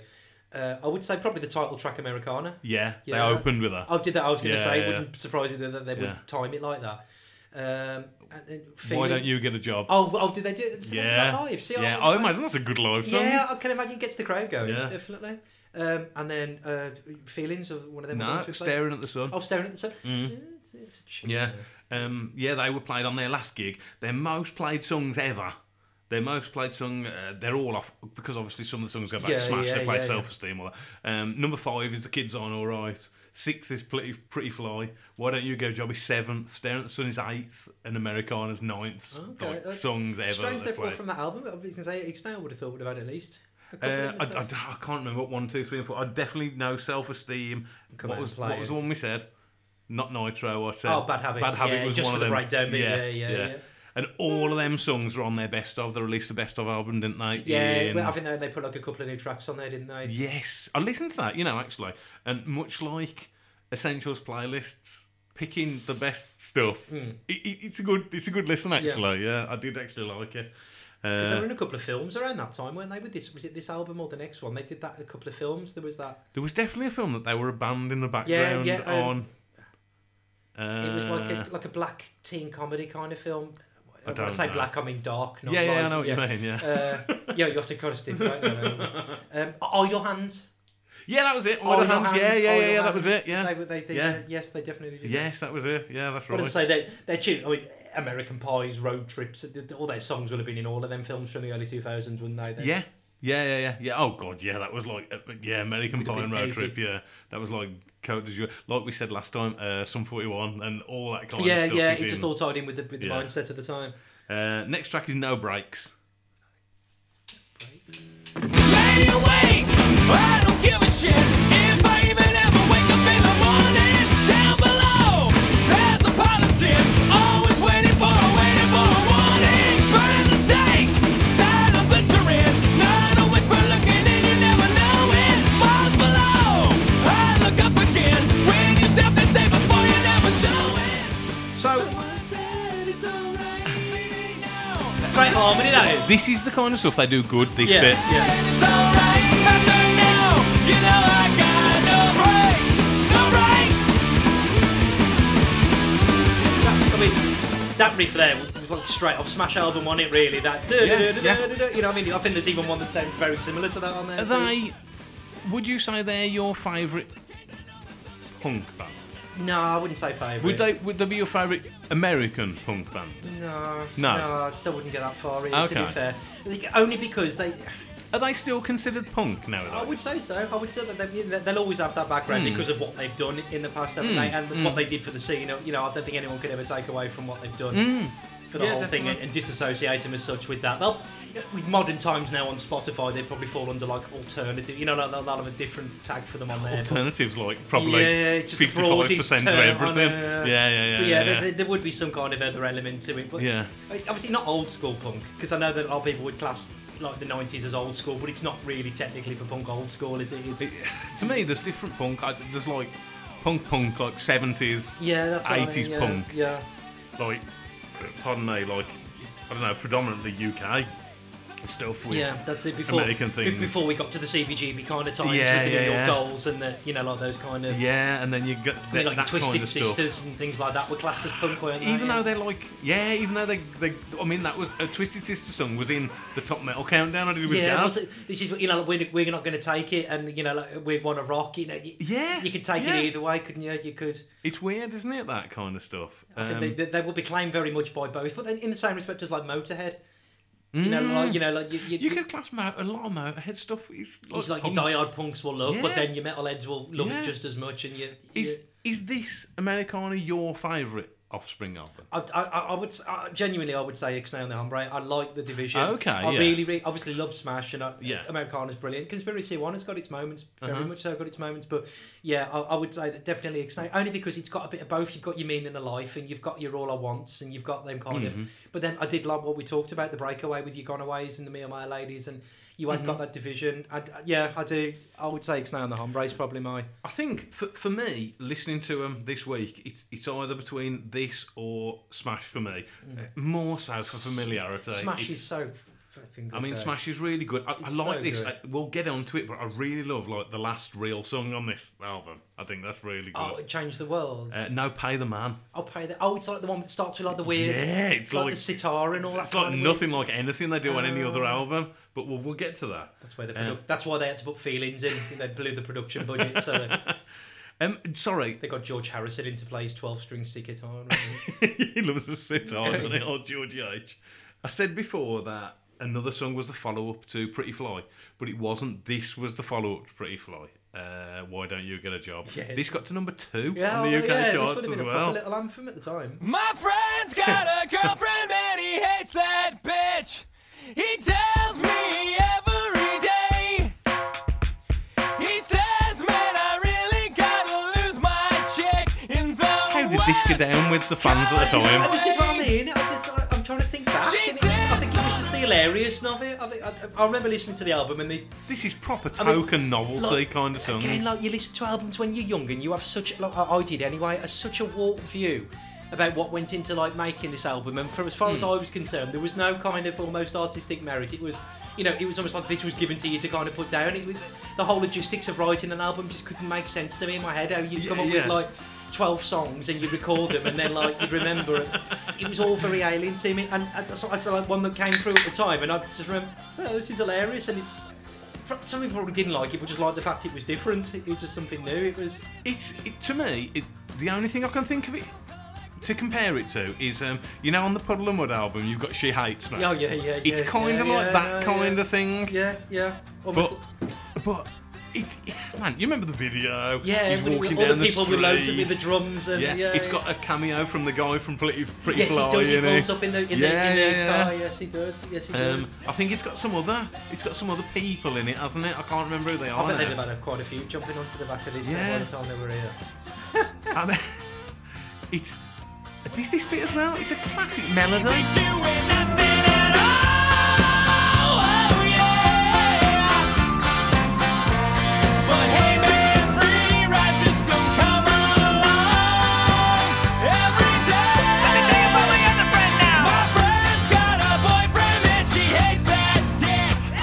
Certain songs. It's a tune, this is. It's funny, and they might even hate it now, because there's a few famous songs that they've done, and they talk now about like how much they really hate playing them, and there's one that I really, really like off the Smash album. Yeah. And it's called Don't Pick It Up. Yes. And it's a ska tune, and it's hilarious. It's about a bloke that he's that wrecked off his head that he doesn't realise a dog shit on the floor is not a chocolate bar, and it's a hilarious song. It's like don't pick it up, I say. Don't pick it up. Yeah, and then but the whole song's about how he's that wrecked up in his head. He can't. But they'll talk about how much they hate playing that, you know, because they say it's just a simple, boring crap song. One of my favourite tunes, and they do that, as I say, probably similar with that, whether they just hate. Yeah. Everybody, like one of the main criticisms over that song, isn't there, that it sounds like the Beatles song? Yeah. Oh, okay. Which is.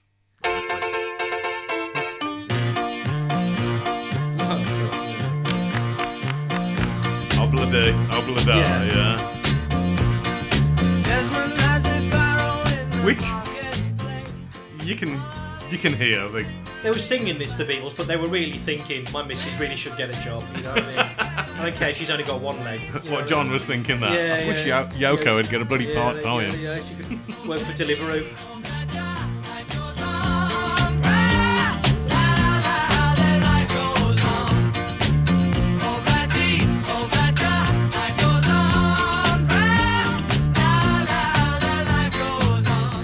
And playing clips like that is the reason why I'm not on YouTube, because it'd get taken down. Yeah, God, Beatles lawyers. Apple would be on you, man. You'd have like Apple Podcast. Yeah. You double on both of them. Oh. Sean Lennon Scott would come out the wardrobe and batter you for a £10 check. Yeah, I mean, but you can play that game with a lot, can't you? Really? If yeah, of course you can. I mean, that's pretty. That's pretty. That ain't even just a chord sequence, though, is it? You know what I mean? Yeah, we are up there with that one. Fair play, Dexter. The next one's the title track, Americana. It's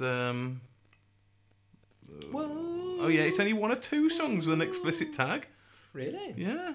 The other one's obviously Why Don't You Get a Job as well. Oh yeah, because Dick. Yeah. Oh God. And Bitch. God, they really have toned it down, haven't they? Yeah. Again with the nice long drawn out intros that they do. What do you think about title tracks being like, you know, last but one song on the album or last but two song on the album? With title tracks, with me, from my own experience with them, it very strange in the elements where I've written songs and I've written lyrics for songs. Yeah. Very strange to me that your whole idea of the album is the basis of one song that you're writing. So I've never quite liked the idea of having a title track to relate to one song. For marketing purposes, on some pop bands, things like that, I've understood that you have to because it's what they will know it for. Oh, for a pop. Yeah, I mean, Americana in itself is a great title, isn't it? Because it kind of symbolised the time, and it was the changing of the time in the late 90s in America. It was, you know, like George Bush getting in, the internet was starting up, you had Napster, you had, you know, a lot of things were changing in America in the late 90s. I think, like... So as an Americana, like a documentation of like where they were at the time, and I think it stands its time for that, but... Yeah, I've never really been one for I quite like having an album that stands out on its own as a title, and then the tracks kind of make that up. Yeah, I mean, It's kind of like self-titled albums. It's like an easy choice, isn't it? Yeah. Again, can be because sometimes their self-titled album as well with some bands. It's like their fourth album, innit? Well, but they'll also always say then, well, this is the real us now. This is the real us on this album. Thanks for the money for the last 10 years. And there was a... Oh, God, who was it? It weren't Swiftie because she's far too... she's recorded all her old stuff, she's far too clued up for the... Yeah. Man, honestly, she's well clued in. Yeah, well, I don't know, it took her 10 years of being screwed by that bloke to get... But she dropped... Didn't she, like, put out an album last week or something? I think she re-recorded that one for the rights, didn't she? And then I think, like, within the same session time, she... Just, like, put out an album and just, like, bang. A lot of these are going to be on hard drives that she'd have written over the last years anyway. Of course, and she can't really play the part of the massive victim when she's kind of sat on 100 million quid, can she? And I think they can play the part of like, oh, he screwed me, he took my rights. And, okay, well, what did he do with those rights? Oh, we got him played on every radio station in America. And what did you do with that? Oh, I went on a tour that went around the world and I made blah, blah, blah. Oh, okay, you know what I mean? So it's like, well, what did he do with that? Oh, you hate the fact that he's making 50% of the rights when what would you have been done sat in your bed? It's kind of like an agent fee for a footballer. Yeah, and this is what I mean. It's like, what do you actually do? Well, nothing, but everything. It's kind of like, they forget what goes on behind the scenes. But she can talk from a pedestal now. Oh, yeah, the problem is, like, she'll be talking to a lot of people now about, like, the bullshit side. And it's so long overdone that we know that the music business are not just nice people that knock on your door and say, we can make you a start, here's £1 million. You know, don't go like that, this is what I'm saying. But we know, like, we had the shock talks of the 90s to the 2000s. We're in such a stage in which you know what they're in it for, even now more than ever, because of streaming and because of other platforms, obviously with your music. Swiftie, she was one of the first ones, weren't she, who resisted signing up to the streaming system? A few of them, to go because they weren't happy with the. Is it like payout per click? Yeah, it's like per so many. Oh God, what does it work out at? Like if you actually do it per song, it's like 0.0000001. But really I do know. I was reading the other day. Even for like, hang on 1 second. Oh yeah. Just say if you had like Taylor Swift, who would potentially have upwards of millions of clicks a day, as compared to say if you were putting out your first album by your first band, and you might get like 13 clicks a day. Theoretically, is it the same? It's theoretical. It's got to work out the same. Wow. It's got to work out the same. Obviously, with the, like you say, your million strews adding up. There was a guitarist I was reading about the other day, and he had I can't remember what the song he wrote was, but it was a really big song in the 80s. And he got his royalty check through from Spotify for the year, and it was like $630. And it had been played like, it's a song that would have been on all them bloody classic 80s ballad album. I can't remember what it was for the life of me. Isn't that like PRS? Yeah. So if you're like, surely if you've written a song years ago and it gets included on a compilation album like that, I thought surely that was a nice little earner for you. I was going to say, with some tunes and with some compilations, what you'll find with a lot of the publishing is that it's the deal that's done at the original time of publishing. So it'll be, if you record a song and then you really want it to go onto the air and you really want it, you will rape that song, you will give it to everybody and say, pay me a penny every time you play it, or give me a penny a year, I don't care, I just want you to play it. So you'll have original deals that are done on songs and a set time period of 30, 40, 50 years. That's why you see a lot of these artists, when they get towards retirement, start selling the right. Bob Dylan's just done it, hasn't he? So this ties into The Offspring. Oh yeah, actually it does. This ties into this. Yeah. So was it in 2017? Is that right, or was it 2018? I'm not sure. I know it's recently. It's been in the last. They sold years. The rights to their songs for $35 million.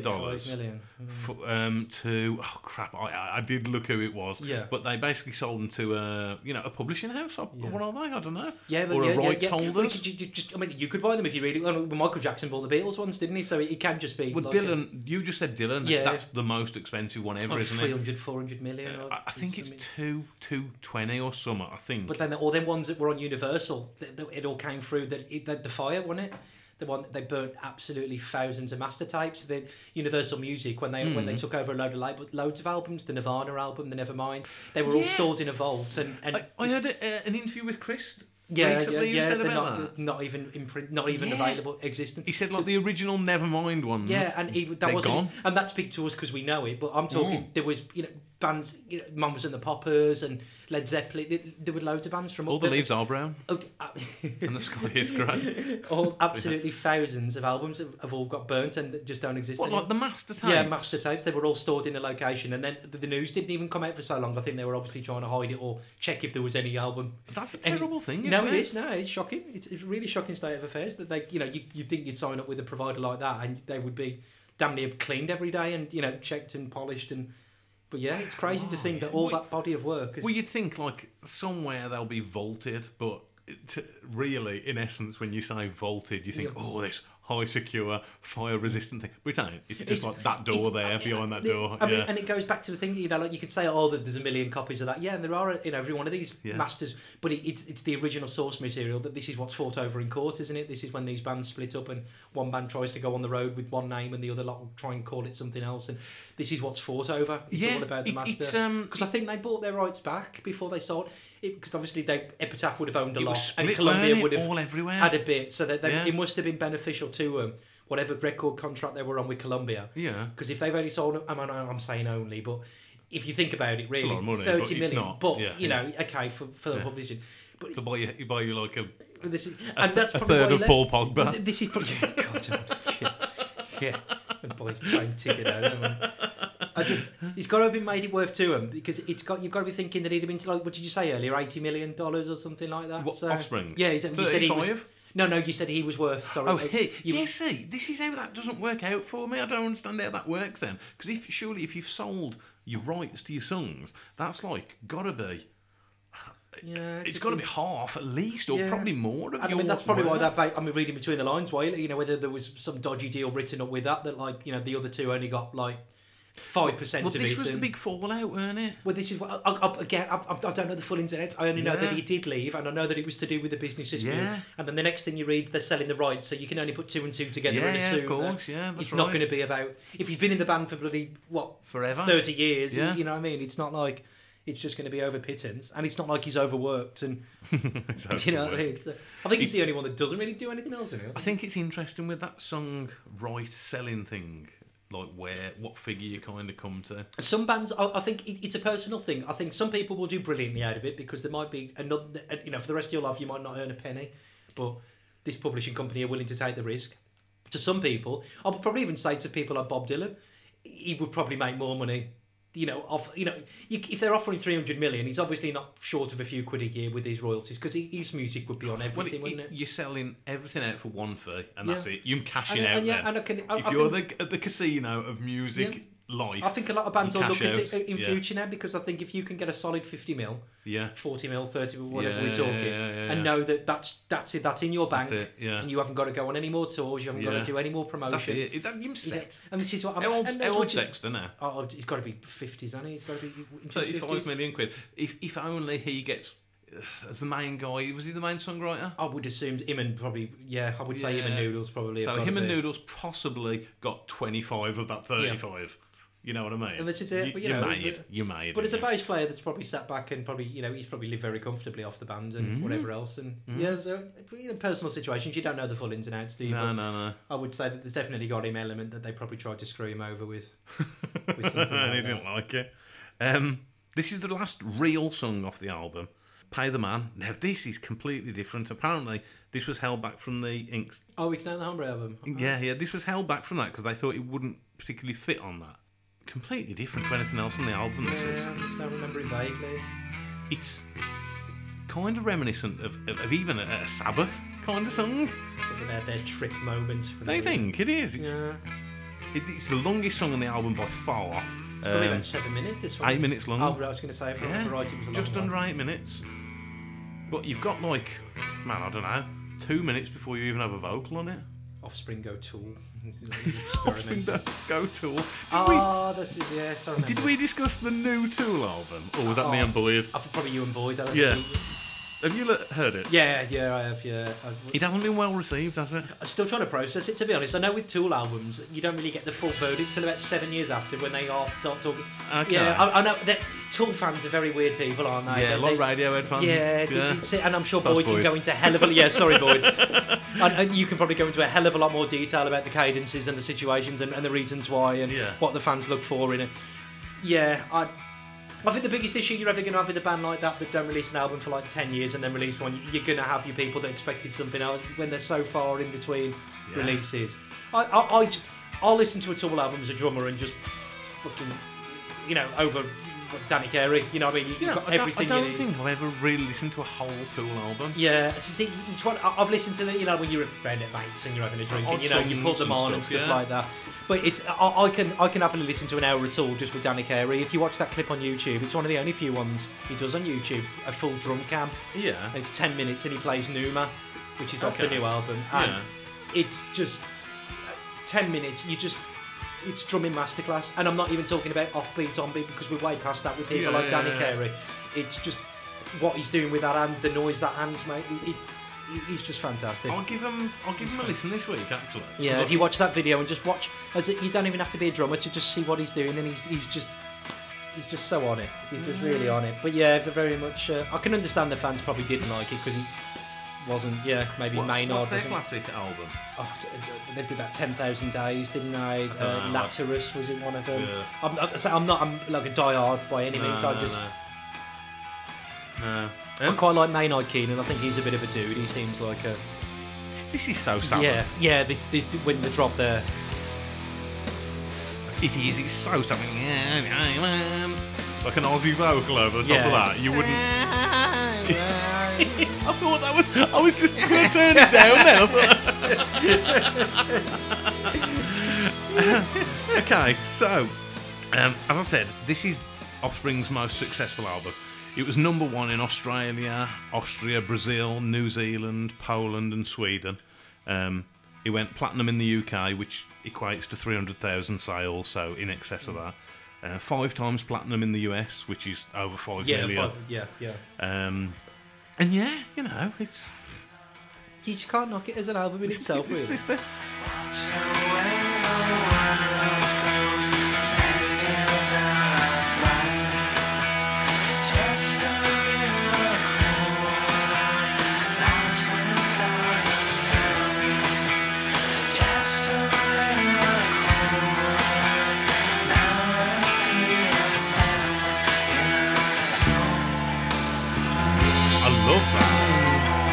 This might actually be my favourite track on the album.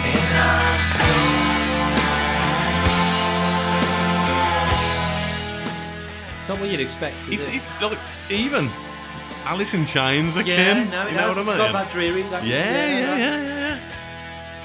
On a side note, by the way, just because you've mentioned Alice in Chains, did you watch that award they got the other night? And no, I heard about this. Some of the covers on there. Yeah. Blew me away. The Korn cover on there that they do. There was a lad who did Rain When I Die. What's that guy? I didn't watch that one.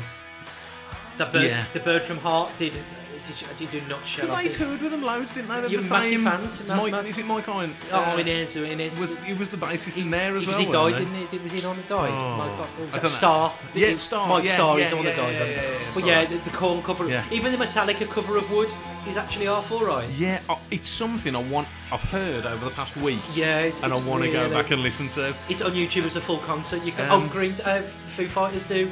Definitely Taylor Hawkins is on there for one. Yeah, really, really good set. Really. It was like, what was it, like a Hall of Fame kind 20 of thing? years, like the recording artist industry, something like Legend Award or something. That was some kind of Founders Awards. Yeah. It is some kind of. I think it's a big thing every year, but obviously this year it's just had to be. Bit more on the it sounded brilliant for what I heard. Some of the things really fantastic. It's something I don't mind that singer. If you've got to carry on, I just think he does a good job of just getting on with it. The new Alice in Chains? Yeah, I just think he gets on with it. I don't think I can remember his name, sorry, but... oh, Christ, what's his name? I've forgotten, but yeah, he does a really good job. He just gets on with it. He doesn't kind of go on interviews and make a big deal. A bit like Adam Lambert with Queen, makes a big deal. Oh, of course I can never be Freddie, but watch me try. He just kind of... Fuck Adam Lambert. Yeah, but makes a big deal about the fact that he's not Fuck Freddie. Queen, busted her 10 times better. He's the 2020 version, what Freddie would be like now, isn't he? But this guy doesn't do that in Alice in Chains. He just kind of gets up there and he just plays. And I like the attitude that he has with it. I haven't been the biggest fan of their albums, apart from like a track on each album. But that sounded really good, and with the covers by people doing it, sounded really good. Sorry, just back to this for a second. I mean, it goes into an Offspring song again now. Check this out. If you're not the biggest Offspring fan, check this out because it's a really good.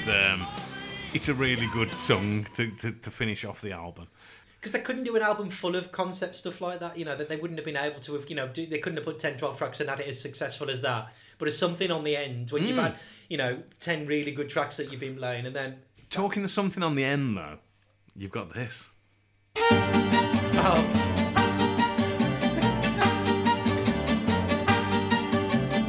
1, 2, 3, 4, 5, 5, 6.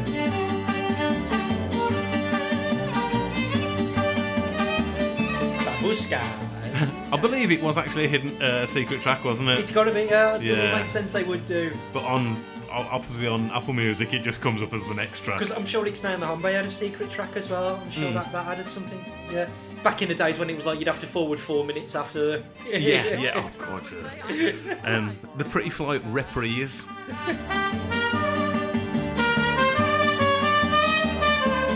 Did this when he released that Bandito Sauce. This was kind of like his... Okay, yeah, that makes a lot of sense. That makes a lot of sense. His way of advertising. I think the general consensus through their fans is it may not be their best album, but it's probably their most important. Yeah, I would agree with that. As I said, I think it might be their best. It's either that or Smash for me. Yeah. You say Ixnay. Ixnay on the Hombre. And what does that mean? It's got to be something like Latin, hasn't it? I assume it's got to be... Because they've obviously got that kind of Latin... Well, they've got intelligence, I think, for a start, haven't they? So they've got, that helps. Yeah, they can read and write. Yeah, it's got to be something... Latin. Yeah, it's got to be some kind of... Because Hombre's something to do with home, something to do... Yeah. Okay, Send in, listeners. Yeah, send in. Stamped addressed envelope to London Broadcasting House. It was always that one. It was always Broadcasting House, London, W125. If you notice now, any competition, especially on ITV, the PO box is always something. It's always in Burton. Oh, really? Always. You keep an eye out now. You'll clock it. They're always in Burton. Go on. So yeah, that was Americana. We'll come back and talk about that in 1 second. They followed that up. Conspiracy of One was the next album after that. Was hit on some of these. The big track off that was surely this.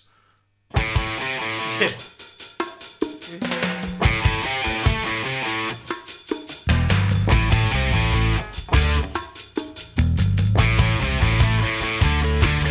can do it!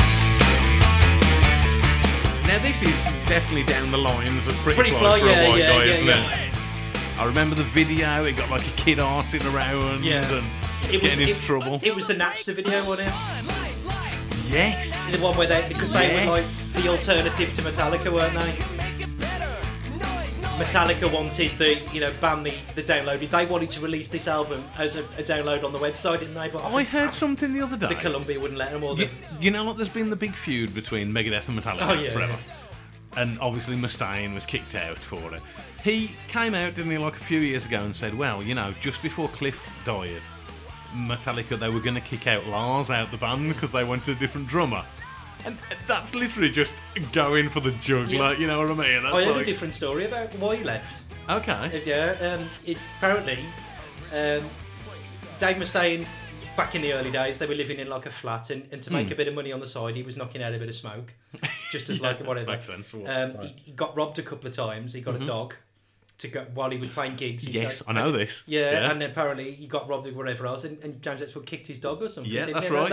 That's These great ways. Apparently that was the original crack. Yeah, because there was something with the dog. Yeah, and didn't the dog scratch the original bassist's bass, the guy before Cliff? Before Cliff Burton. Yeah. He scratched that, and James kicked the dog. Yeah, and he did, and obviously that was like the original like rift. It looks like a dog kicker. So what was that? Sorry, what was the album? Conspiracy of One.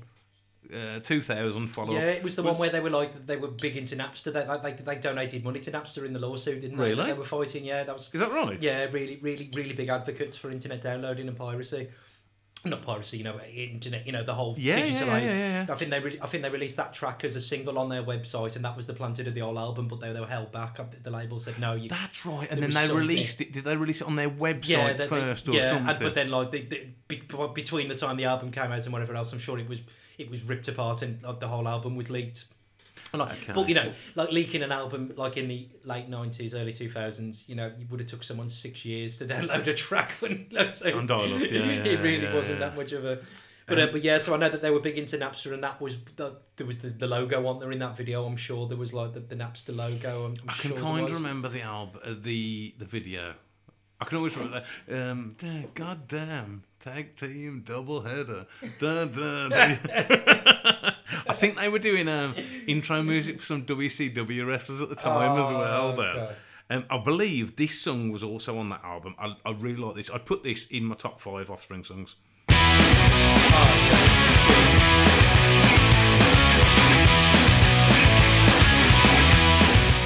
It's the chorus, man. Back to what they know best. This is like proper power pop punk stuff. This was in American Pie, wasn't it? It's got that kind of emo vibe to it as well. This is actually as well. This is a good song. This is. This got to number 15 on the UK charts. Yeah, 10 weeks, March 2001.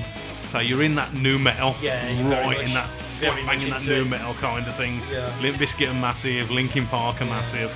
But this chorus is great.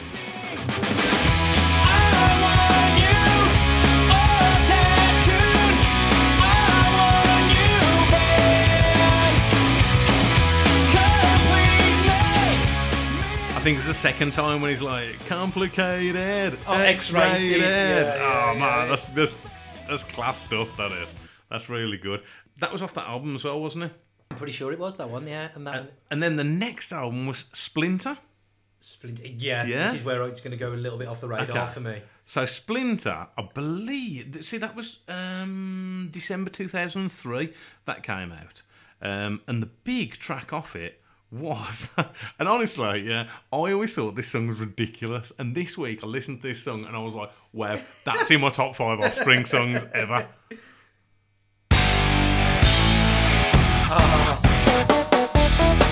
Oh my god, this is such a tune.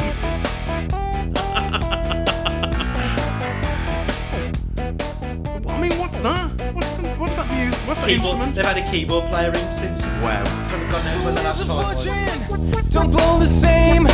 She had to get out and make it. It's when it kicks in a minute.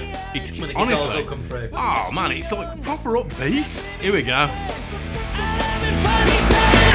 on a roll with all the girls I know. His baby mama, she ain't so slow. He said, I'm on a roll with all the girls I know. I know you wanna hit that. I know you wanna hit that. Wow.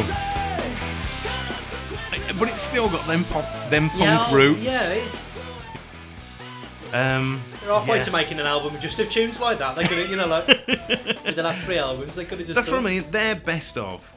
But I mean, it's mad to look back. You've got to think, like, listen to that there, the production on that, and then just think back to what, like, an hour or so ago we were listening to, like, you know, that early Smash, you know, just different. God, that compared to Come Out and Play. Craziness, like that would have probably taken a year to record that whole album. I think like that Smash would, you know, like a month. If it was recorded in January '94 and it was out in April, you know, you're talking such short turnaround times.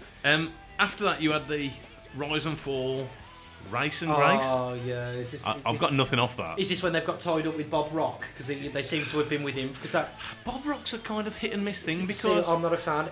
Certain elements, some stuff like early '90s stuff, Bob Rock sort of had his finger right on the pulse, and if you were bringing out stuff then, it had that kind of big drum beat, and it was driving guitars, and it was pushing so much pushing for you to get the best out of yourself. Yeah, and I get that. I get that, definitely. But I don't think a band like this, his approach. That ain't the kind of producer that they need. I think that the but the crazy production values that Bob Rock's going to put into record, it just completely deviates from what they're, I think, originally aiming for. I think like.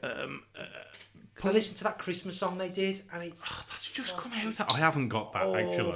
I haven't got that. Why they... It just sounds... Go out and listen to the Christmas song, guys. It was only released this year. Yeah, if you like, you know, it's just... Is that a Bob Rock producer? If they're in with him, I can only presume if it's coming through these album sessions they're doing. It just sounds like a bunch of dads doing it, just sat around like Christmas Day, ripping the Mac out of, you know, playing with the new karaoke machine. It's just... Why...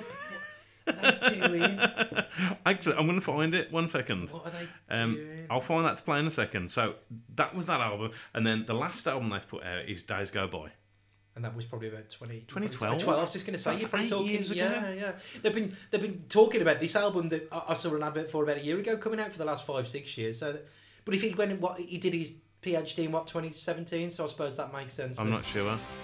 Is this it? Oh God, he just saying. I mean, what's this? It's like a Jovi song. It sounds. I know, yeah, like that. Yeah. Like, please come home. Is it? Please come home for Christmas. I don't think it is. It's a Bublé song. Well, oh, actually, I like it. Lots of people around. Eddie, please come home. The church bells in town are ringing songs full of happy sound. Okay, right. Honest opinion on that, and I'm like about 5 or 6 cans in here.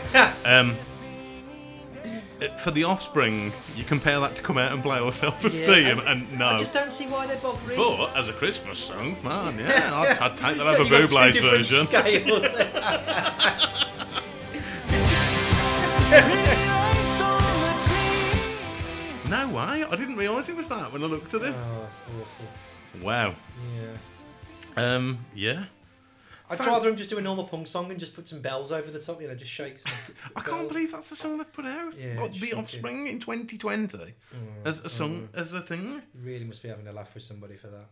Well, the one thing you can say about them is, like, at least they've never had an album like turned into a Broadway musical or something. Yeah. You know what I mean? Yeah. There is that.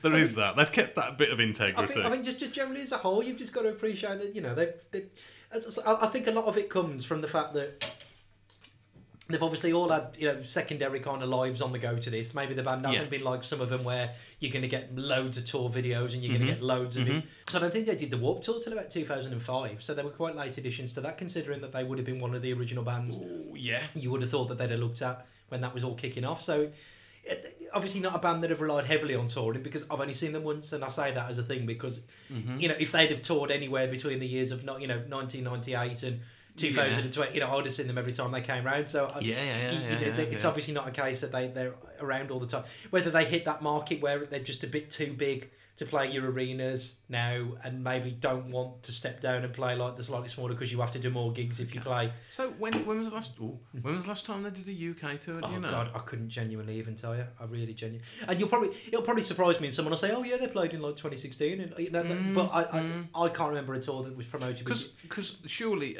Offspring as a band, if they were doing UK, they'd be playing like your NIA. Oh yeah, that's what I mean. But whether like now, then they would maybe like sanitised as well, isn't it? Then but whether they, and that's might be what we were talking about earlier with the gigs. Whether it will go that way, that it'll only be the bands that can sell out. But it'll be a weird concept, won't it? That like you want bands that are going to sell out in arena to sell 2,000 tickets. But then would you go and watch a band that would normally get 2,000 people there, but go to arena to watch them?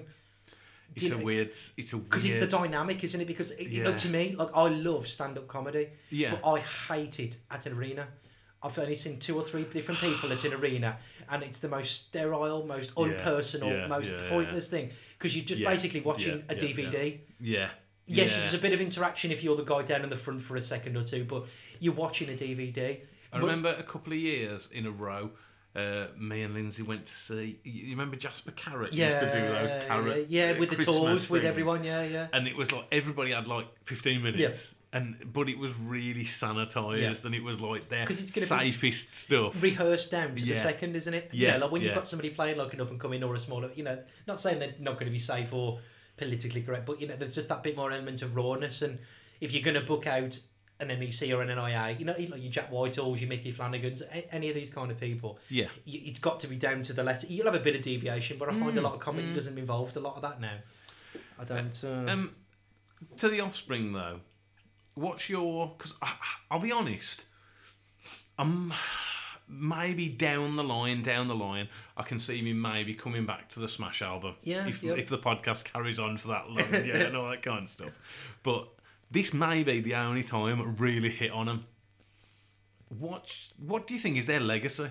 For starters, that's the first question. What's their legacy? They'll always just be in what they did with the Smash album. I think that will always just cement them in every you think place. That's the thing that leads them more than anything. Yeah, because otherwise they're just another band from Southern California that more than Pretty Fly. Yeah, I think so. I think that because by the time they got to Pretty Fly, they had backing. They had that they'd got obviously a situation where they were a bit more comfortable.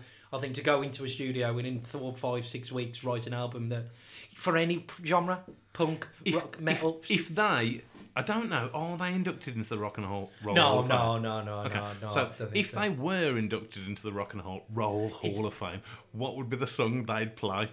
So it would probably have to be Pretty Fly. But then saying that, they'd almost have to do something off Smash to kind of. It would have to be like the Come Out and Play, wouldn't it? Because I suppose it would be what got them there. Just can't. You can't give enough respect for for a group of people. Whatever went on at the time, whatever was changing in the world, whatever was going on, factors. We've all got those each day. But to come from where they did, and I'm not saying they've slummed it, but obviously did quite well. But I just think to come up with an album and to sell that many and to just live that ride for a couple of years of just bloody hell. Like for an album that was probably expected to sell 10,000 copies, if that, and then to still be, they'll probably sell more copies than that a year now, don't they? But there's still 10,000-20,000 copies a year probably going out people's bedrooms. Like you threw a couple of things at me, didn't you, for this episode? You were like, oh, this topic, this one. And I picked this because I thought, this is really interesting, because I wouldn't come back to it and look at Offspring again, but I think they're really important. I think they sort of took up that baton, as I say, after the grunge movement. Yeah. You sort of had the pop-punk thing, and I think Offspring and Green Day were kind of like the leaders of that. So, and then the band's functioned off from that. If you wanted to go into more Green Day, like your Fall Out Boys, and then you've got like your... That's right. Blink-182. Fall Out Boy did a cover of The Kids Aren't Alright, didn't they? Oh, did they? Okay, yeah, I didn't put it in there because I think Fall Out Boy.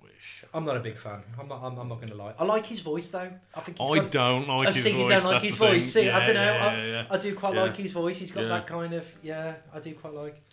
If you were going to give, I'm not doing it now. In the next episode, I'm going to sort of recast all these albums. They're going to be given grades. They're not going to be given a number out of 10. This can be the first one to be given a grade as such. I'll look back at them on the next one and record on the previous ones. I think it's going to be a lot easier than a number. And obviously, it's just really personal to me. Yeah. No, it ranks it in your own for head, you, as a grade, as a letter grade, what would you give Americana? Americana as a grade, I would say is a solid B+.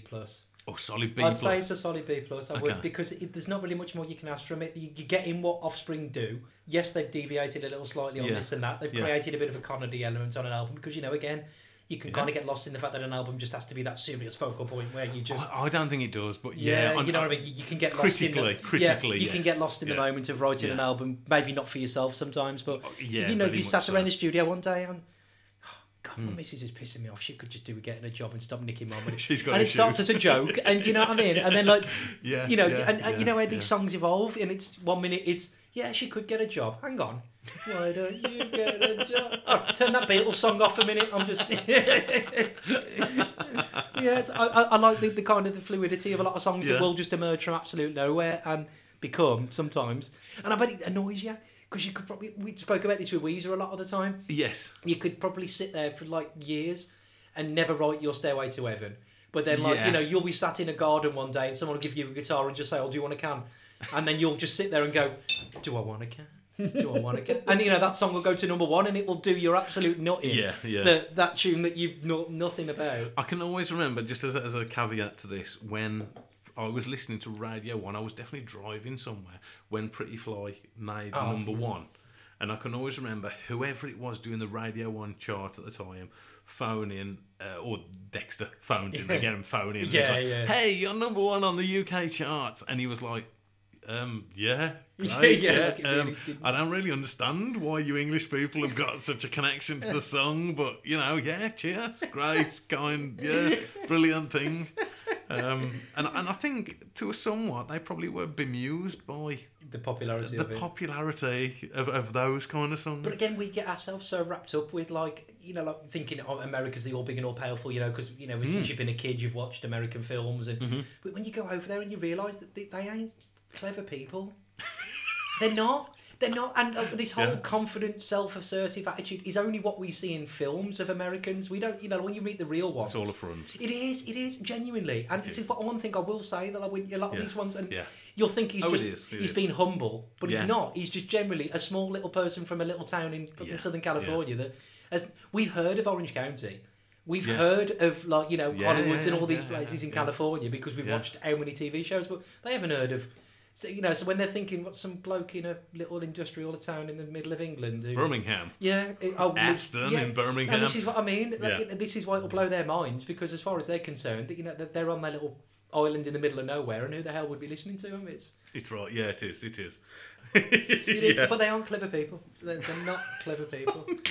I love the Americans. They are. They are lovely. They are. You're too lovely in some respects. They are. You make us realise how bad our customer service is. You do, honestly. You do realise that. You can't do more for us. Yeah. And I don't know if it's because you like us as and English or British it's not us people. being polite when we say no, thank you. We're not, we're not polite. And I know that you've got your tipping element over there where... I hate your tipping. Yeah. You can fuck your tipping. Big element of you're doing a good job so that I'll pay you a little bit more at the end. Yeah, I'm not a big... I tell you what, I ain't on board the tipping train. Yeah. I'm not on board that at all. The only thing I fell apart from was when it just started to get silly with it, like when you're giving people that have literally done nothing for you $1 for nothing. But well, no, but it's just standard practice, isn't it? Yeah. It's like, oh, well, I've gone in there, I've ordered this, I've ate it, I've had it, I need to give a tip. No, you don't. But there's people, American people, I've heard people talking about this before, and they literally, it's like, well, these people are earning minimum wage, and this is like their extra bit for... Man, people in Britain earn minimum wage too. Yeah, but you don't... It's the same over we there. Don't get that extra You bit. might do it in a pub, but you wouldn't give the bird at McDonald's a $5 and tell her to keep the change if you only had a cheeseburger, would you? I've worked all through the pandemic. I haven't had a day off. Every single day I've worked through it, and my work, gave me 75 quid as a Christmas bonus. Now, it's a token gesture, but it's hardly going to... it's not going to change your life. It ain't going to change my Christmas, you know what I mean? I'm not going to be eating caviar.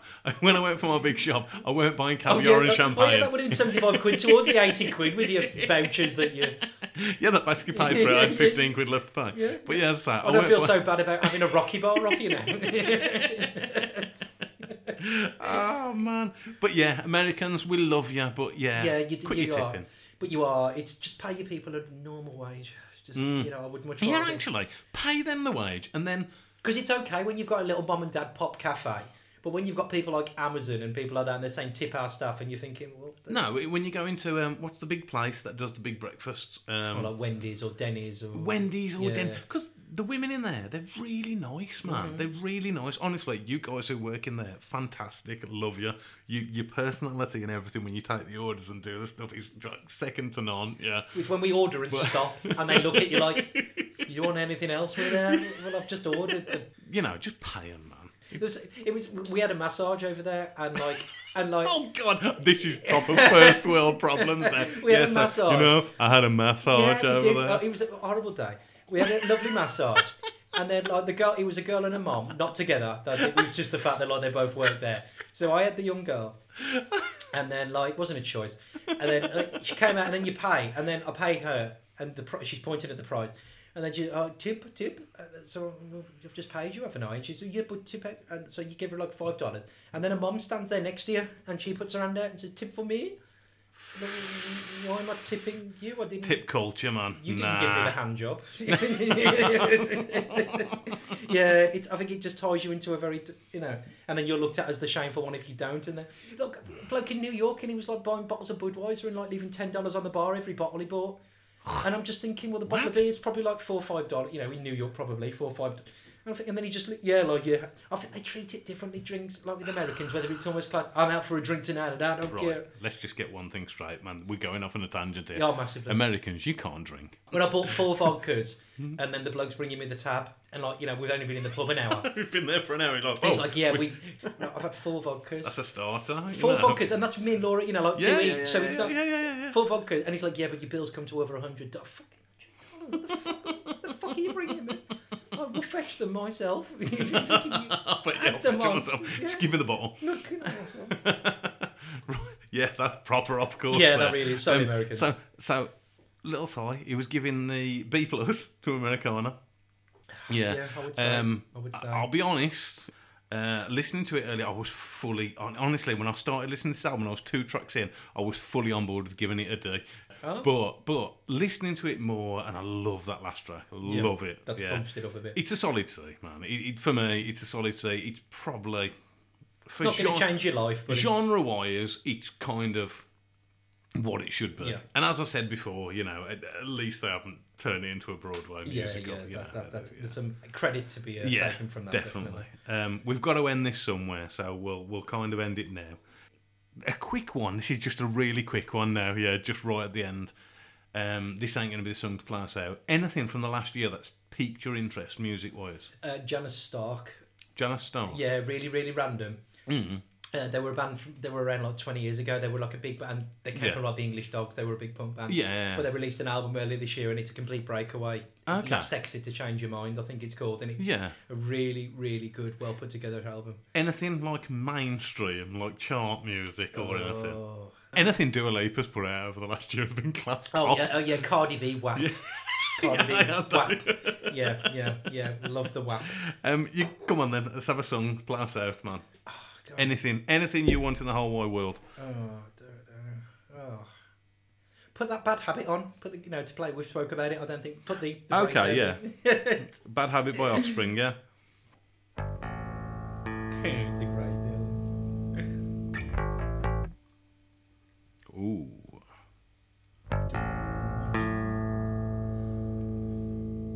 Uno, dos, tres, cuatro, cinco, seis.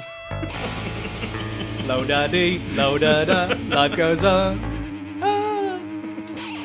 Original prankster.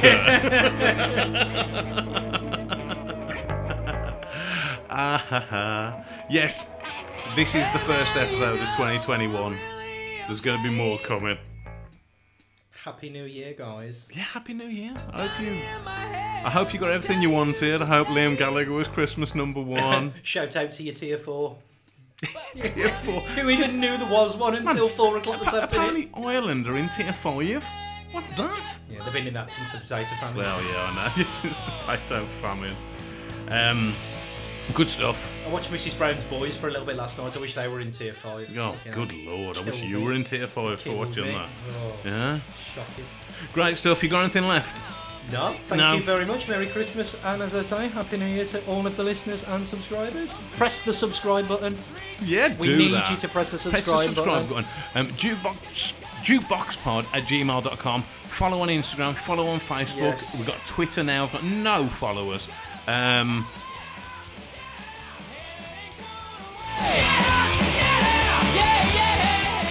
drop a review on Apple iTunes or whichever provider you're using. Get him on the list, guys. Get him on the list.